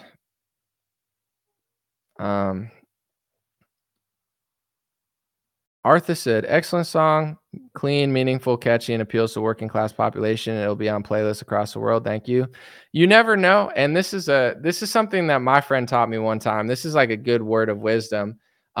It's good to care about stuff, obviously, but when it comes to content, like I put my all into it. I hope for the best, but I won't sit around. Like if it gets 1 million streams or 100 million streams, I'd be delighted. If it gets 10,000 streams, it is what it is. You know what I'm saying? I throw it out there. It's there. It's done. It'll be there for a long time. I know it'll accumulate more streams than like 10,000 over time for sure. Almost all my songs do, but you know, it is what it is. I'm not attached to the results of it. I put my all into it. Be nice to get a Billboard plaque or whatever, but yeah, I'm very thrilled with it. I think it came out good. It's pure. It's clean. There's no curses. It's inspiring. It's real. You know, I'm very thrilled with how it came out. And I have like a little bit of chip on my shoulder with this too, because outside of what I obviously like, I've kept it real with you guys. I've never just used music as a gimmick. Like I made a Trump song in 2018 and the press came to me and said, we want to write this article about you and Trump this. And I told them like not to. Thank you, Susan, for the super chat. Appreciate you. I told them not to because I thought they were going to smear me, but I was like, I'm not. It probably would have helped get streams, but I was like, even at the time when I made the Trump song, when there weren't really that many Trump songs, I said, I'm not a Trump rapper, because they try to write this whole article in like Daily Beast or something and like probably just make fun of me and probably try to make me look crazy. But I said, I'm not a Trump rapper. I'm a hip hop artist who made a song about Trump because I like Trump. Don't make me into some mockery. I don't want to be that. But in general, I'm self-aware that my streams have gotten bigger than my music. Like it's not like I think that my music is bigger than my streams. I'm not an idiot. I have 1 billion views on videos. My music has tens of millions of streams. Still doing well. Some of my more popular videos, like a lot of my songs have way more views than my average video. Like that's true. You can find some of my music videos have 1 million views, but on average, like my news analysis is way more popular. So when I do my news, unless I have a new song and I'm trying to hit the Billboard charts, I don't just shove my music down your throat every day, because I'm good at two things. Like I'm not going to go to a soccer game with a basketball in my hand. Like I'm doing news analysis. I'm trying to be great. And then when I do music, I'm trying to be great. But I do have a chip on my shoulder, because you could laugh at me, you could not believe it. I've been an MC since I was in high school. I've been a lyricist. I'm a freestyle rapper. I could freestyle off the top and blow your mind just making up stuff, right? Like I'm good at that. And I have a chip on my shoulder because I know that when people watch my news, they'll try to corner me and be like, oh, you're just trying to do this. And like, no, I'm great at that too. I might even be better at rap than this. I mean, some people might not think so, but you know, and if people don't believe it, I feel like I have something to prove. So, you know, I could rap really fast. I could rap lyrical. I have a lot left in the tank in that category. And, you know, I plan to do it, but I'm not, unless I have a new song out, I'm not even going to talk about it. But, you know, I like when people say you shouldn't do it or you can't do it or that sucks, because it just fuels me. And I know that, you know, I know what I'm capable of. Elmer, thank you. Appreciate the super chat. Please start a record label. I've talked about starting one with Bryson Gray. If you guys know Bryson, that's a friend of mine. We've mentioned it, but we're both independent, so we're doing a million things at once. But it would be an interesting endeavor. But you know, I'm very busy, and it kind of stresses me out sometimes. So the goal of this year is to get my business stuff in order and like make everything seamlessly work, so I have more time to do other stuff. It's a blessing to be busy, but you know, if I could cash out on certain stuff and really like make it good, then I could kind of pull back and have more time and be a little more flexible. But when you're running like a company in 5 different sites and stuff, and then it's like, oh, I'll start a label, I probably would half-ass the label and not be able to do it. So I would say hopefully, and working with the right people is important too. I just haven't been able to find the right people in my life, but I want to shout out one. I mean, there's a lot of good people. 2 people I'm going to shout out today. Okay. One is the guy who mixed and mastered my song. The beat I found on a website, I bought it, but it was mixed and mastered by my friend Kinfolk John. If you guys ever need a master or a mix on a rap, like that's mixing the vocals, making them sound good. My friend Kinfolk John, we've been friends for over a decade now, and he always mixes and masters it really well. And we've worked together for a long time. He's one of the people I've worked with for the longest. So if you ever you want your record to sound like Working Class Boy or something, and he didn't pay me to say this, I just appreciate people that have been in my life for a long time and come through. Kinfolk John, his name is Jon. And then also Jared, he does the merchandise and shipping and stuff for the dreamrare.com. Not only a great guy, not only a friend of mine, but he just does a great job. He gets it out super fast, like always very helpful, always very just like down to earth, and just like it doesn't feel like a business relationship. So as hard as it's been to work with certain people and find certain people, those are two people that have done a great job for me, and just like it's been cool. Let me see. What about my book? Sorry, I just like ticked my had like a spaz. But what about my book? I wrote a lot of it. I've been torn in so many different directions that I haven't been fully inspired to like put it all together. It'll come. It'll be there. I'm gonna, the press is not gonna like my book because it's very honest and it's trying to, be fair and accurate, which is their least favorite thing. But I'll get it done eventually. I can't explain it. I just haven't had the like inspiration to get it done. There's been a lot of stuff just tearing me in other directions.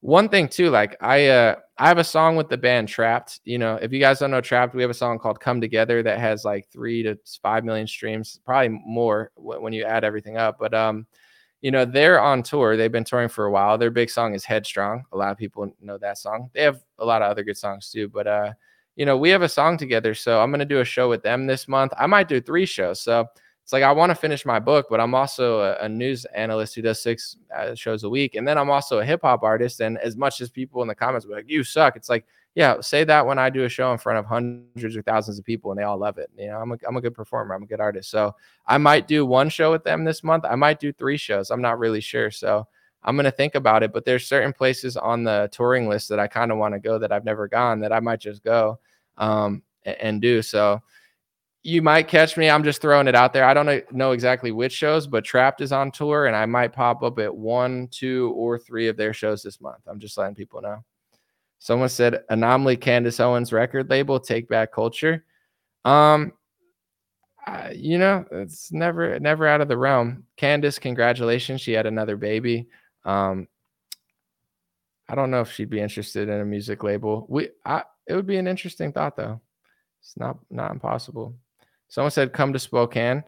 I would like to do a lot. I would like to do like a speaking tour. I would like to do a rap tour, but trying to put those pieces together is not always the most easy. And that's where I think that conservative culture is lacking. And it's not anyone's fault. And to be honest, it's not like Turning Point's fault. Turning Point's one of the only people who actually does live events and does them like to a big event. So I'm not blaming anybody, but it's like liberals have so many things going on. Conservatives are kind of like winging it. Like Jason Aldean and Kid Rock, like they came together recently and did a tour. I would like to see more of that, because there's a lot of talent. There's a lot of potential ticket sales and stuff, but the whole system at this point is kind of like operating, I think, more left wing or more like normie, and conservatives haven't really fully figured it out. Like some organizations have, and some people are big enough where it's like Jason Aldean is loaded and Kid Rock is loaded. I think they got like hundreds of millions. They're killing it. But they have like managers, agents, they have all that. There's a lot of talent that doesn't have that. So I think that's a missing piece is like bookers and people that can put together tours and events and stuff, or just people that are ambitious enough to do it and pull it off. Because I've done it one time. I've done a live show. I think there were like 100 or so people there, maybe 200. I can't remember. It went well. It was just like, it was a lot of stress afterwards. I was like, I don't want to do that again. It was, I don't regret it, but it was like, dude, that took way too much effort. Someone said, I guess Anomaly just ignored me on all platforms. Yeah, dude, that's what I'm doing here. Just waiting till you say something and then closing my eyes. No, I'm just kidding. I didn't see it. Spokane, get your money, man.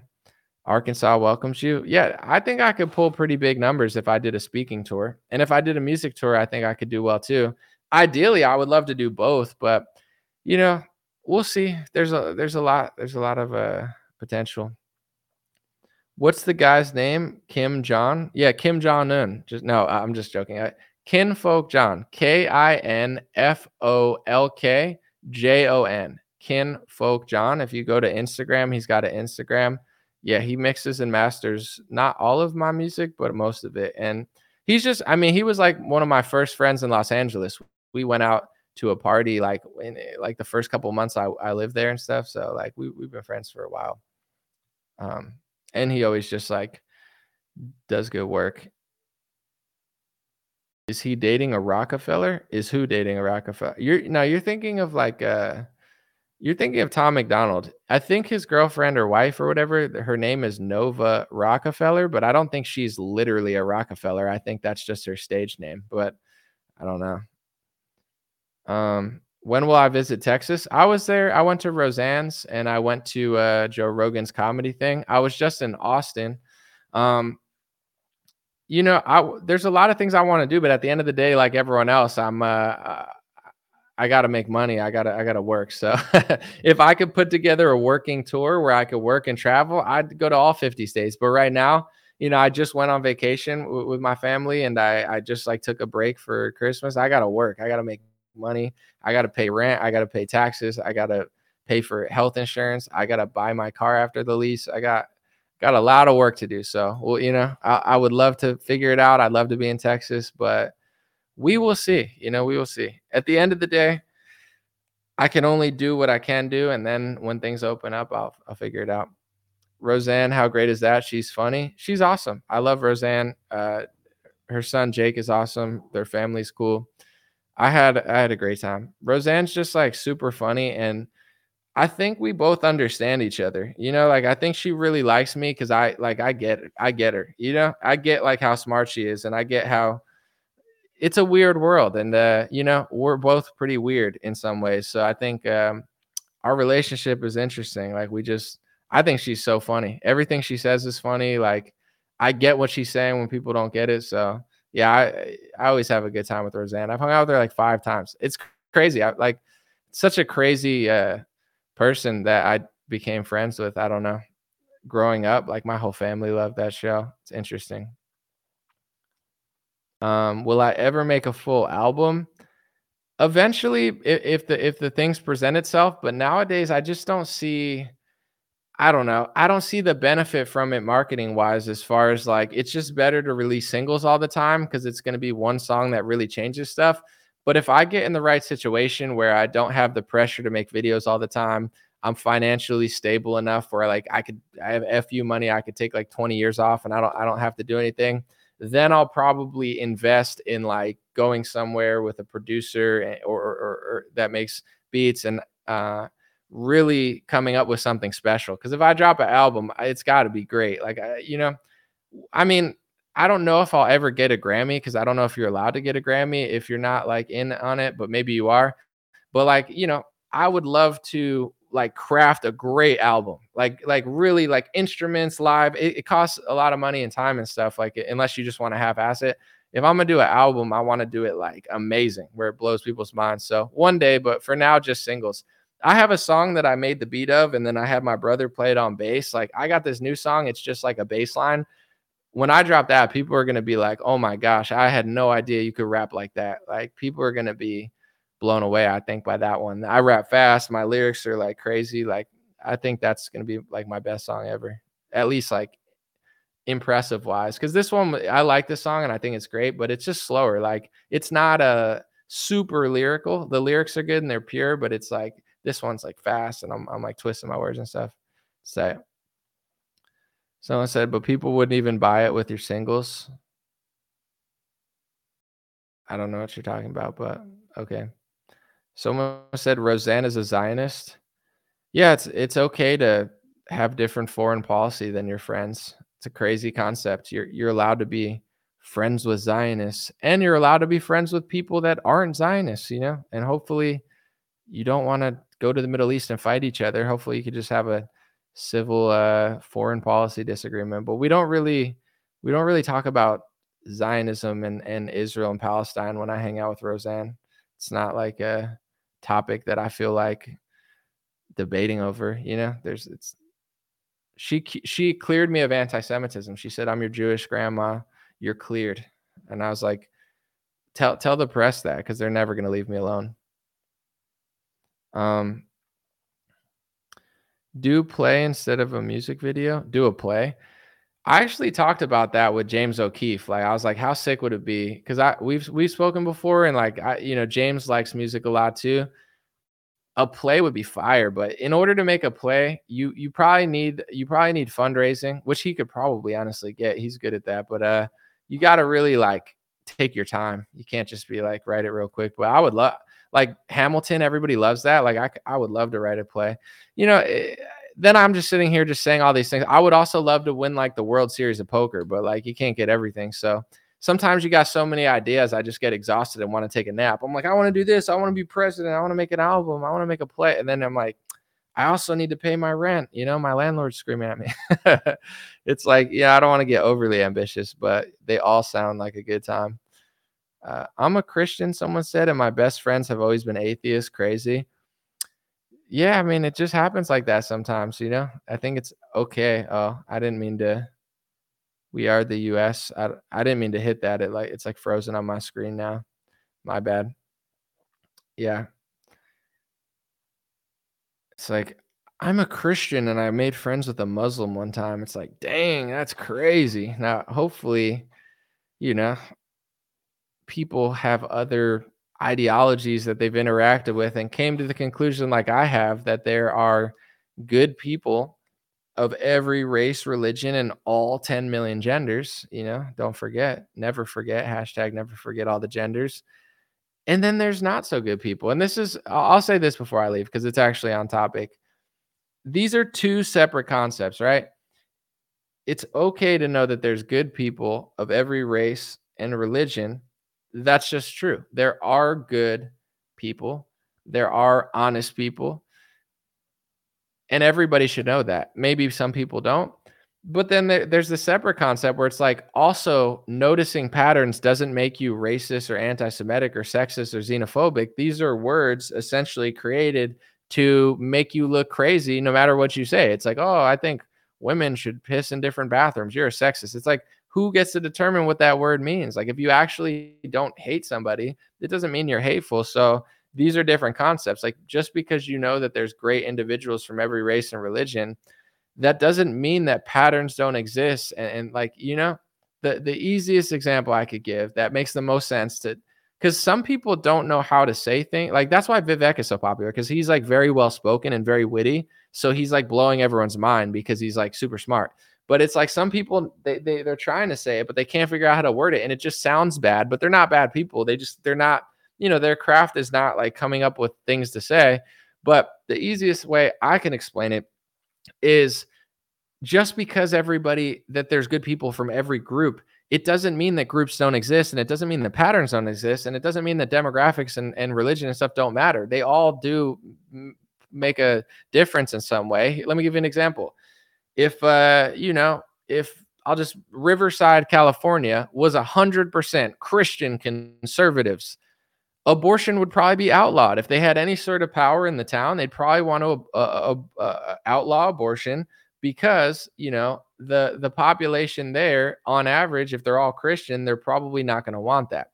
If it were all Muslim or all Jewish or all white or all black or all women or all men, you know, like, things are going to change just on average when you change these things. I always reference Dearborn, Michigan. They do some things I agree with and some things I disagree with. In many ways, Dearborn, Michigan, they're more conservative than most white conservatives, but also they're super Muslim. So it's like, you know, they support Palestine. They, they do this. They want to outlaw LGBTQ. It would be asinine to be like, oh, if you replace them with white people from Maine, it would be exactly the same. It absolutely wouldn't be exactly the same. A lot of the stores would change, and in the food that they're giving, the laws would change, and the voting would change. Like, that's just the reality of the situation. It doesn't make you racist or anti-Islamophobe or whatever to point this stuff out. So it's like, for some reason, this concept is so difficult for people. On one hand, yes, there are great people from every race and religion, and that's true. And two, it doesn't not matter. It absolutely does matter and make a difference to some extent, not in judging someone based on it, but just in noticing patterns. Like, that's just, you know, you can't tell me if 100% of Republicans lived in that area that the abortion law wouldn't change, and you flip them with liberals that it wouldn't change. And if you study demographic voting patterns, you'll realize that things do change on average when different people live there. I mean, it's the reason every Democrat city is a Democrat city. They weren't always Democrat cities. California used to be a Republican not that long ago. It'll probably never be Republican again because of demographics and statistics and basic math and human nature and anthropology. Like, it's just the reality of it. Like, is it possible to change? Absolutely. But it would be like I'll just give you an example. Like Bo Nickel, this is like a random example that's only going to make sense to 4% of the people, but it's whatever. Bo Nickel is a really good fighter. He's young, he's new, he's a great wrestler, but he's really good, and he's like a big favorite every time he fights. In UFC, he's always like a negative 1,600 favorite, which means if you bet $1 on him, you'd get like cents back. You know, like he's a huge favorite. He's expected to win like 99 times out of 100. With that being said, it's like you could say, oh, I think the other guy's going to beat Bo Nickel. It's possible, you know, he could lose the next fight, but he probably won't. That's how demographics are, in my opinion. It's like, is it possible that one day, you know, white Christians will vote for the Democratic Party and be liberal? It's possible, but it's highly unlikely based on all the evidence. And it's the same with like, the black vote. It's like Republicans they want like a bigger chunk of it, like everyone does. They want a chunk of, oh, vote this way. But it's like all of the evidence over the last 50 years proves that Trump might get some of it, but he probably won't get over 50% of it. I would be shocked if he did. I mean, that would be a massive accomplishment, but he probably won't. Like that, you know, if Texas turns Hispanic, it's probably going to vote more Democrat, even though there's a lot of Hispanics who vote Republican. Like these are just, if all women took over Dearborn, Michigan, like they would probably outlaw abortion. You know what I'm saying? They would probably vote for the Democratic Party. Is it possible that a state full of women would vote for a Republican? It's possible. It's just highly unlikely based on the analytics. So that's kind of how I feel with these sort of patterns when it comes to like groups. It's like, it's not, is it crazy to say that a pro-choice area would probably be pro-life if Christians move there? But you're not allowed to talk. You're like, there's only two concepts. It's either like race means everything all the time, or race means absolutely nothing and it doesn't matter. And there are no patterns, and religion doesn't exist, and like nobody thinks this way. And it's like, they definitely do that. Like it is happening whether people talk about it or not. So that's a difficult thing. Being a good person that really, because I want to be fair too, there are a lot of, you know, bad hombres out there of all types where they're not genuine. They don't have a good heart. They don't have a good soul. They don't have good intentions, you know, and there are people when they talk about race that have bad intentions, that are biased, that are hateful and nasty towards others. I'm not that way, but I'm perceived as that way because I talk about similar topics. So they just assume that I hate everybody. And it's like, how could you talk to her? It's like, because she's a human being and very funny, and like, you know, like, and I'm sure she has friends. I know she has friends that say, how could you talk to Anomaly? He's an anti-Semite. Like I know for a fact, I know exactly, I'm not even going to tell you guys, but I know exactly who said that to my friend and tried to stop me from going on her podcast by saying I'm anti-Semitic. And luckily Roseanne is like, I've known Anomaly for 5 years now. We've hung out. He's been in my house. Like, I know that that's not true. And, you know, it's like, but these are the games that people play. Like, they're like, how could you do this if you're this? But these are two separate concepts that you can connect with individuals of all types, but at the same time, patterns absolutely exist. Like, it's just like undeniable. Like, if you replace people in Israel with people in Yemen, and you replace people in Yemen with people in like all Israelis, are you telling me Yemen would look exactly the same? Everyone would talk exactly the same. They'd vote for the same policies. Of course they wouldn't. Like, patterns absolutely exist. And it doesn't matter what country, what race, what religion, or who you use. It's the absolute truth. Like, you know, so how can you talk about that without seeming quote unquote racist? Or, you know, it's like, that's why it's so crazy though. Cause I would say no one really cares anymore. You know, like, Twitter's being overrun with people that don't give a crap. And it's funny to see because it's like, on one hand, do people say out of pocket stuff? Of course, it's the world. People say crazy crap all the time. But on another hand, it's kind of refreshing to see like the normies and the half-baked intellectuals just getting overrun by a bunch of commenters that are willing to say something a little more honest. It's a fascinating time. Someone said, why not hang out with Norman Finkelstein instead? Because he's not a Hollywood shill. Well, I'm going to say this. Why don't you hang out with Mel Gibson? Why don't you hang out with, I don't know, Stu Peters? Like, why don't I see you hanging out? And I'm just naming random people. I'm not, no, like, I've been on Stu's show. I'm just saying like am I telling you who to hang out with? Like, why aren't you friends? Because you're not friends with that person. Who do you think you are to tell me who to hang out? Like, I have the option to just hang out with anyone I want. Hey, Norman Finkelstein, we've never even talked, but now we're going to be best friends because this guy in the comment section wants me to be friends. He's been on Candace's show. I'd consider having him on my platform and setting up a debate for someone else. But it's like, this is what I do want to end with. You trying to like force my hand to hang out with somebody that I don't even know.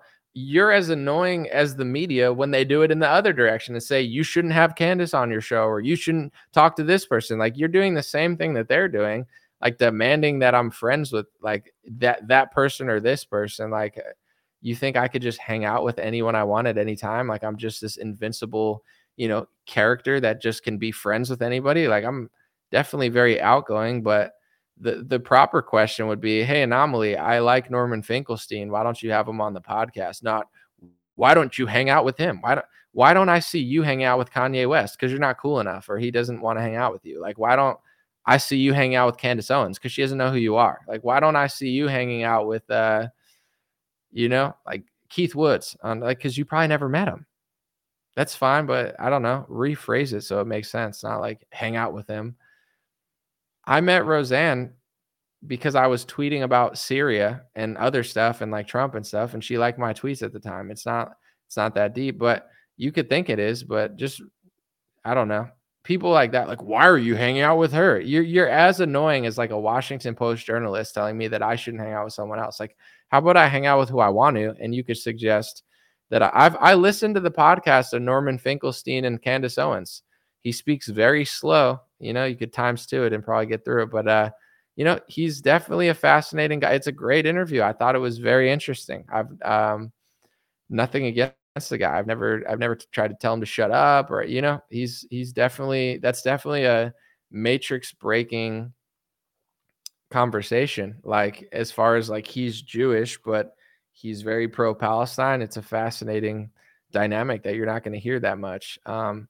With that being said, I'm not just going to hang out with a person I've never met. Like, I don't, honestly, he doesn't seem like someone fun to hang out with. He talks really slow. Like, I'd have him on the podcast, but I'm not trying to be like best friends with him. He's like 60 years old. Although I do have older friends than that who are cool, but you get it. Appreciate you guys. Is Bernie trying to defend Palestine? Bernie Sanders? At first he wasn't, and liberals and leftists were getting mad at him, but now he is trying to say stop the war. And Bernie said, he tweeted, stop America from giving Israel weapons. He's trying to stop America from selling Israel weapons, which is an interesting kind of pivot for him. But Charlie said, damn, you're emotional as hell. I'm literally talking like completely normally. I'm not emotional. I'm just being honest. This whole show, I'm out in a second, but this whole show is just a conversation. And a lot of times I read the comments, but it is a pet peeve of mine. It's not emotional, but when people are like, why are you friends with this person? Why, people have said, why are you friends with the Zionist to Roseanne? And I've been friends with her for years before we even ever talked about foreign policy. And then people will say to her, why are you friends with Anomaly? He's anti-Semitic. And she does the same thing and says, F you to those people.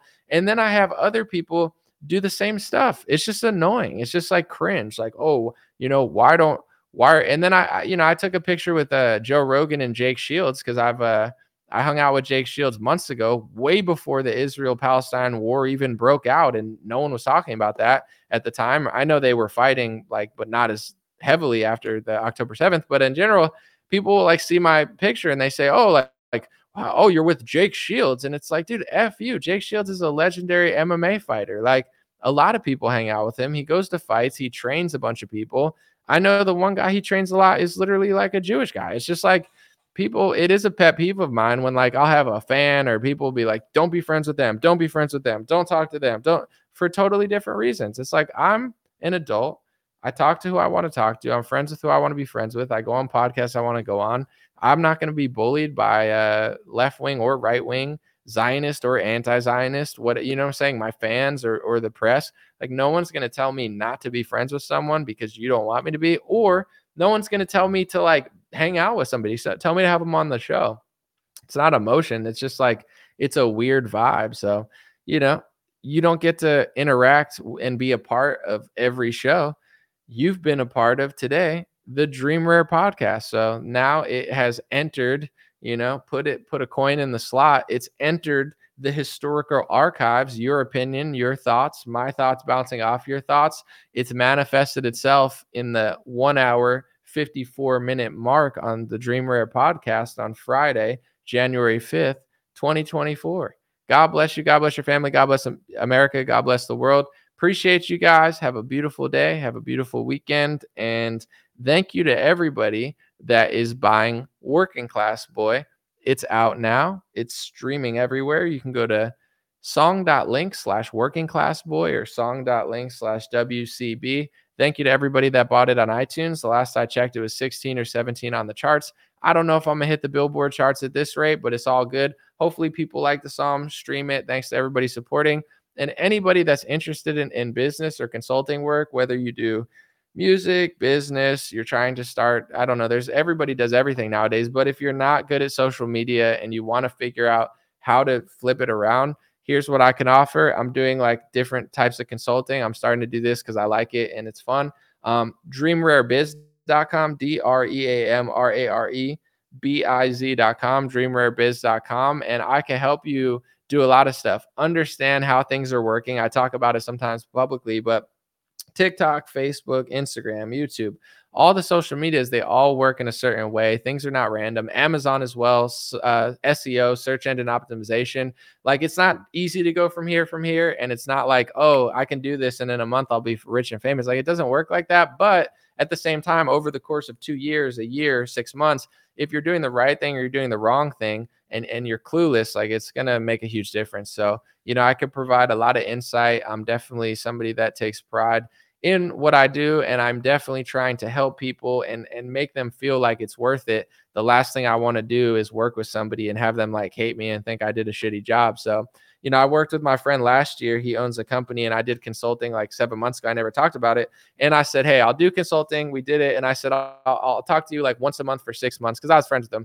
And like, it's been past 6 months and he called me today, and I was going to call him anyway, but he was like, hey, talking about stuff. And I was like, hey, let's meet again for free. I'm not going to charge anything else. Like, I want it done right. Like, if it didn't get done right or for whatever reason, it's no one's fault, but like, let's do it right. I that's how I kind of think. So in general, if you do work with me, I mean, things don't always go perfect. That's just the reality of it. But I'm not trying to, it's not like a MLM marketing scheme where I'm trying to get you to like sign up to a website and be rich or something. I'm just providing consulting, trying to provide business insight, doing the best of my ability, really trying to give you what it takes to succeed. But then, it's definitely not easy. And even for me, it's like, things don't, I mean, I'm not Walmart or anything, and I'm not McDonald's, but things don't go like that. They definitely like, my life has definitely been like, it's more curvy, it's curvy, like Lizzo on a Saturday night ordering Uber Eats, a little bit more curvy than that. So